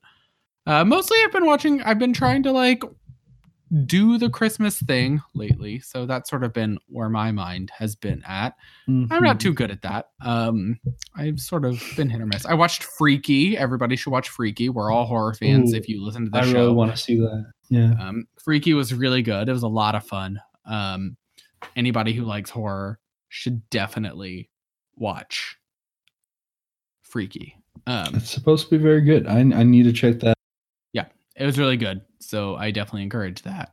Otherwise, it's just sort of been like, I've been alternating. Some days I'll be like, today I want to watch silly Christmas rom-coms. And then the next day I'll be like, I want to watch the most melodramatic teen romance dramas that I can possibly find. That's sort of like where my mental space is right now. It's going to be a weird season because, like, you know, this time of year, you're normally getting big, like, prestige dramas and also some big, like, studio pictures that they think are going to do well over Christmas weekend. Yeah. And we're not really getting that this year. So there's got to be something to fill that void. I don't know. Maybe I'll go back and watch some. I have been thinking about, you know, they always used to play all the James Bond movies over, like, Christmas break or whatever. So I might just go watch a bunch of old James Bond. I did recently watch The World Is Not Enough. Which was a fun one to watch. I hadn't seen that.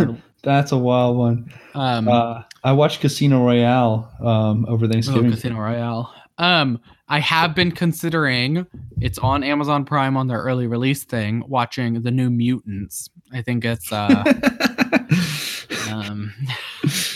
New Mutants. You know, the most cursed release of all time. There's literally never been a more cursed release than The New Mutants had. I think that the shut down movie theater near my place still has an old faded New Mutants poster up. And it's like one of the saddest things I've ever seen. I mean, mine might, for all I know. It has a lot of old faded movies. So I would believe it. Before I moved, the theater there had a poster up for Soul, the Pixar movie, just months after it had been like delayed. And it was so faded, and it was just like, this is really...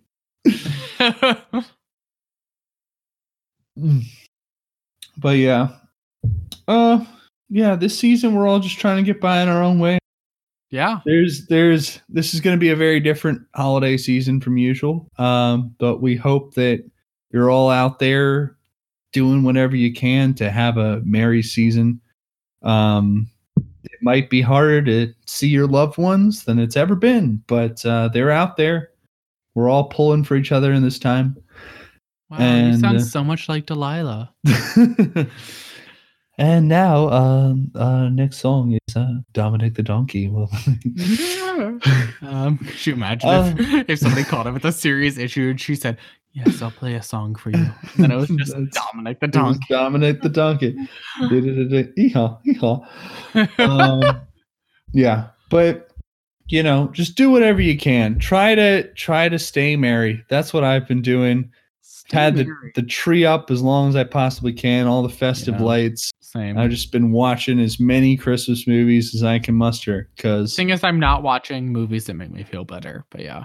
Because they're like either like the most like silly rom-com Christmas movies ever that mean nothing to me and I forget it the moment I watch them, or they're like Christmas horror. Neither of which are like giving me like a boost of. well, sometimes I mean, I am a I've gone through phases. rom-com. I've gone through phases in this whole thing where I just watch the darkest movies I could find because it's like that's what matches the current mood. That does match. That's true. So we get by whatever way we can, but we hope you're out there having yeah. We hope you're out there having a good holiday season. And we hope you found some entertainment in these holiday movies. I would recommend checking them out if that's your thing. Oh yeah. Like sure. I said, they're at least worth having on in the background while opening presents, wrapping presents, whatever it is. Yeah, and until next time, you can find us on all the major platforms. And if you like what we're doing, leave us a review on Apple Podcasts. We always like to hear feedback from people. You can also email us at buzzedonmovies@gmail.com, or you can find us on social media. We are at buzzedonmovies on Twitter. So yeah, just let us know what you're watching this holiday season, and if you've seen any of these incredibly crazy, otherworldly Christmas rom-coms, because I might check out a few more of these. You should. Yeah. They're a fun time. I will encourage it. And as always, we'll see you one day at the movies. Merry ho-ho holidays. We'll see you one day at the movies. And because it's officially my 1-year Catsiversary, we'll see you later, you jellicle fucks. Yes. Let's go watch Cats. It's literally my Catsiversary, the 22nd. That's the first day I saw Cats last A year. joyous day. No. It's my jellicle ball! We're all ascending to the heavy. Goodbye. Goodbye.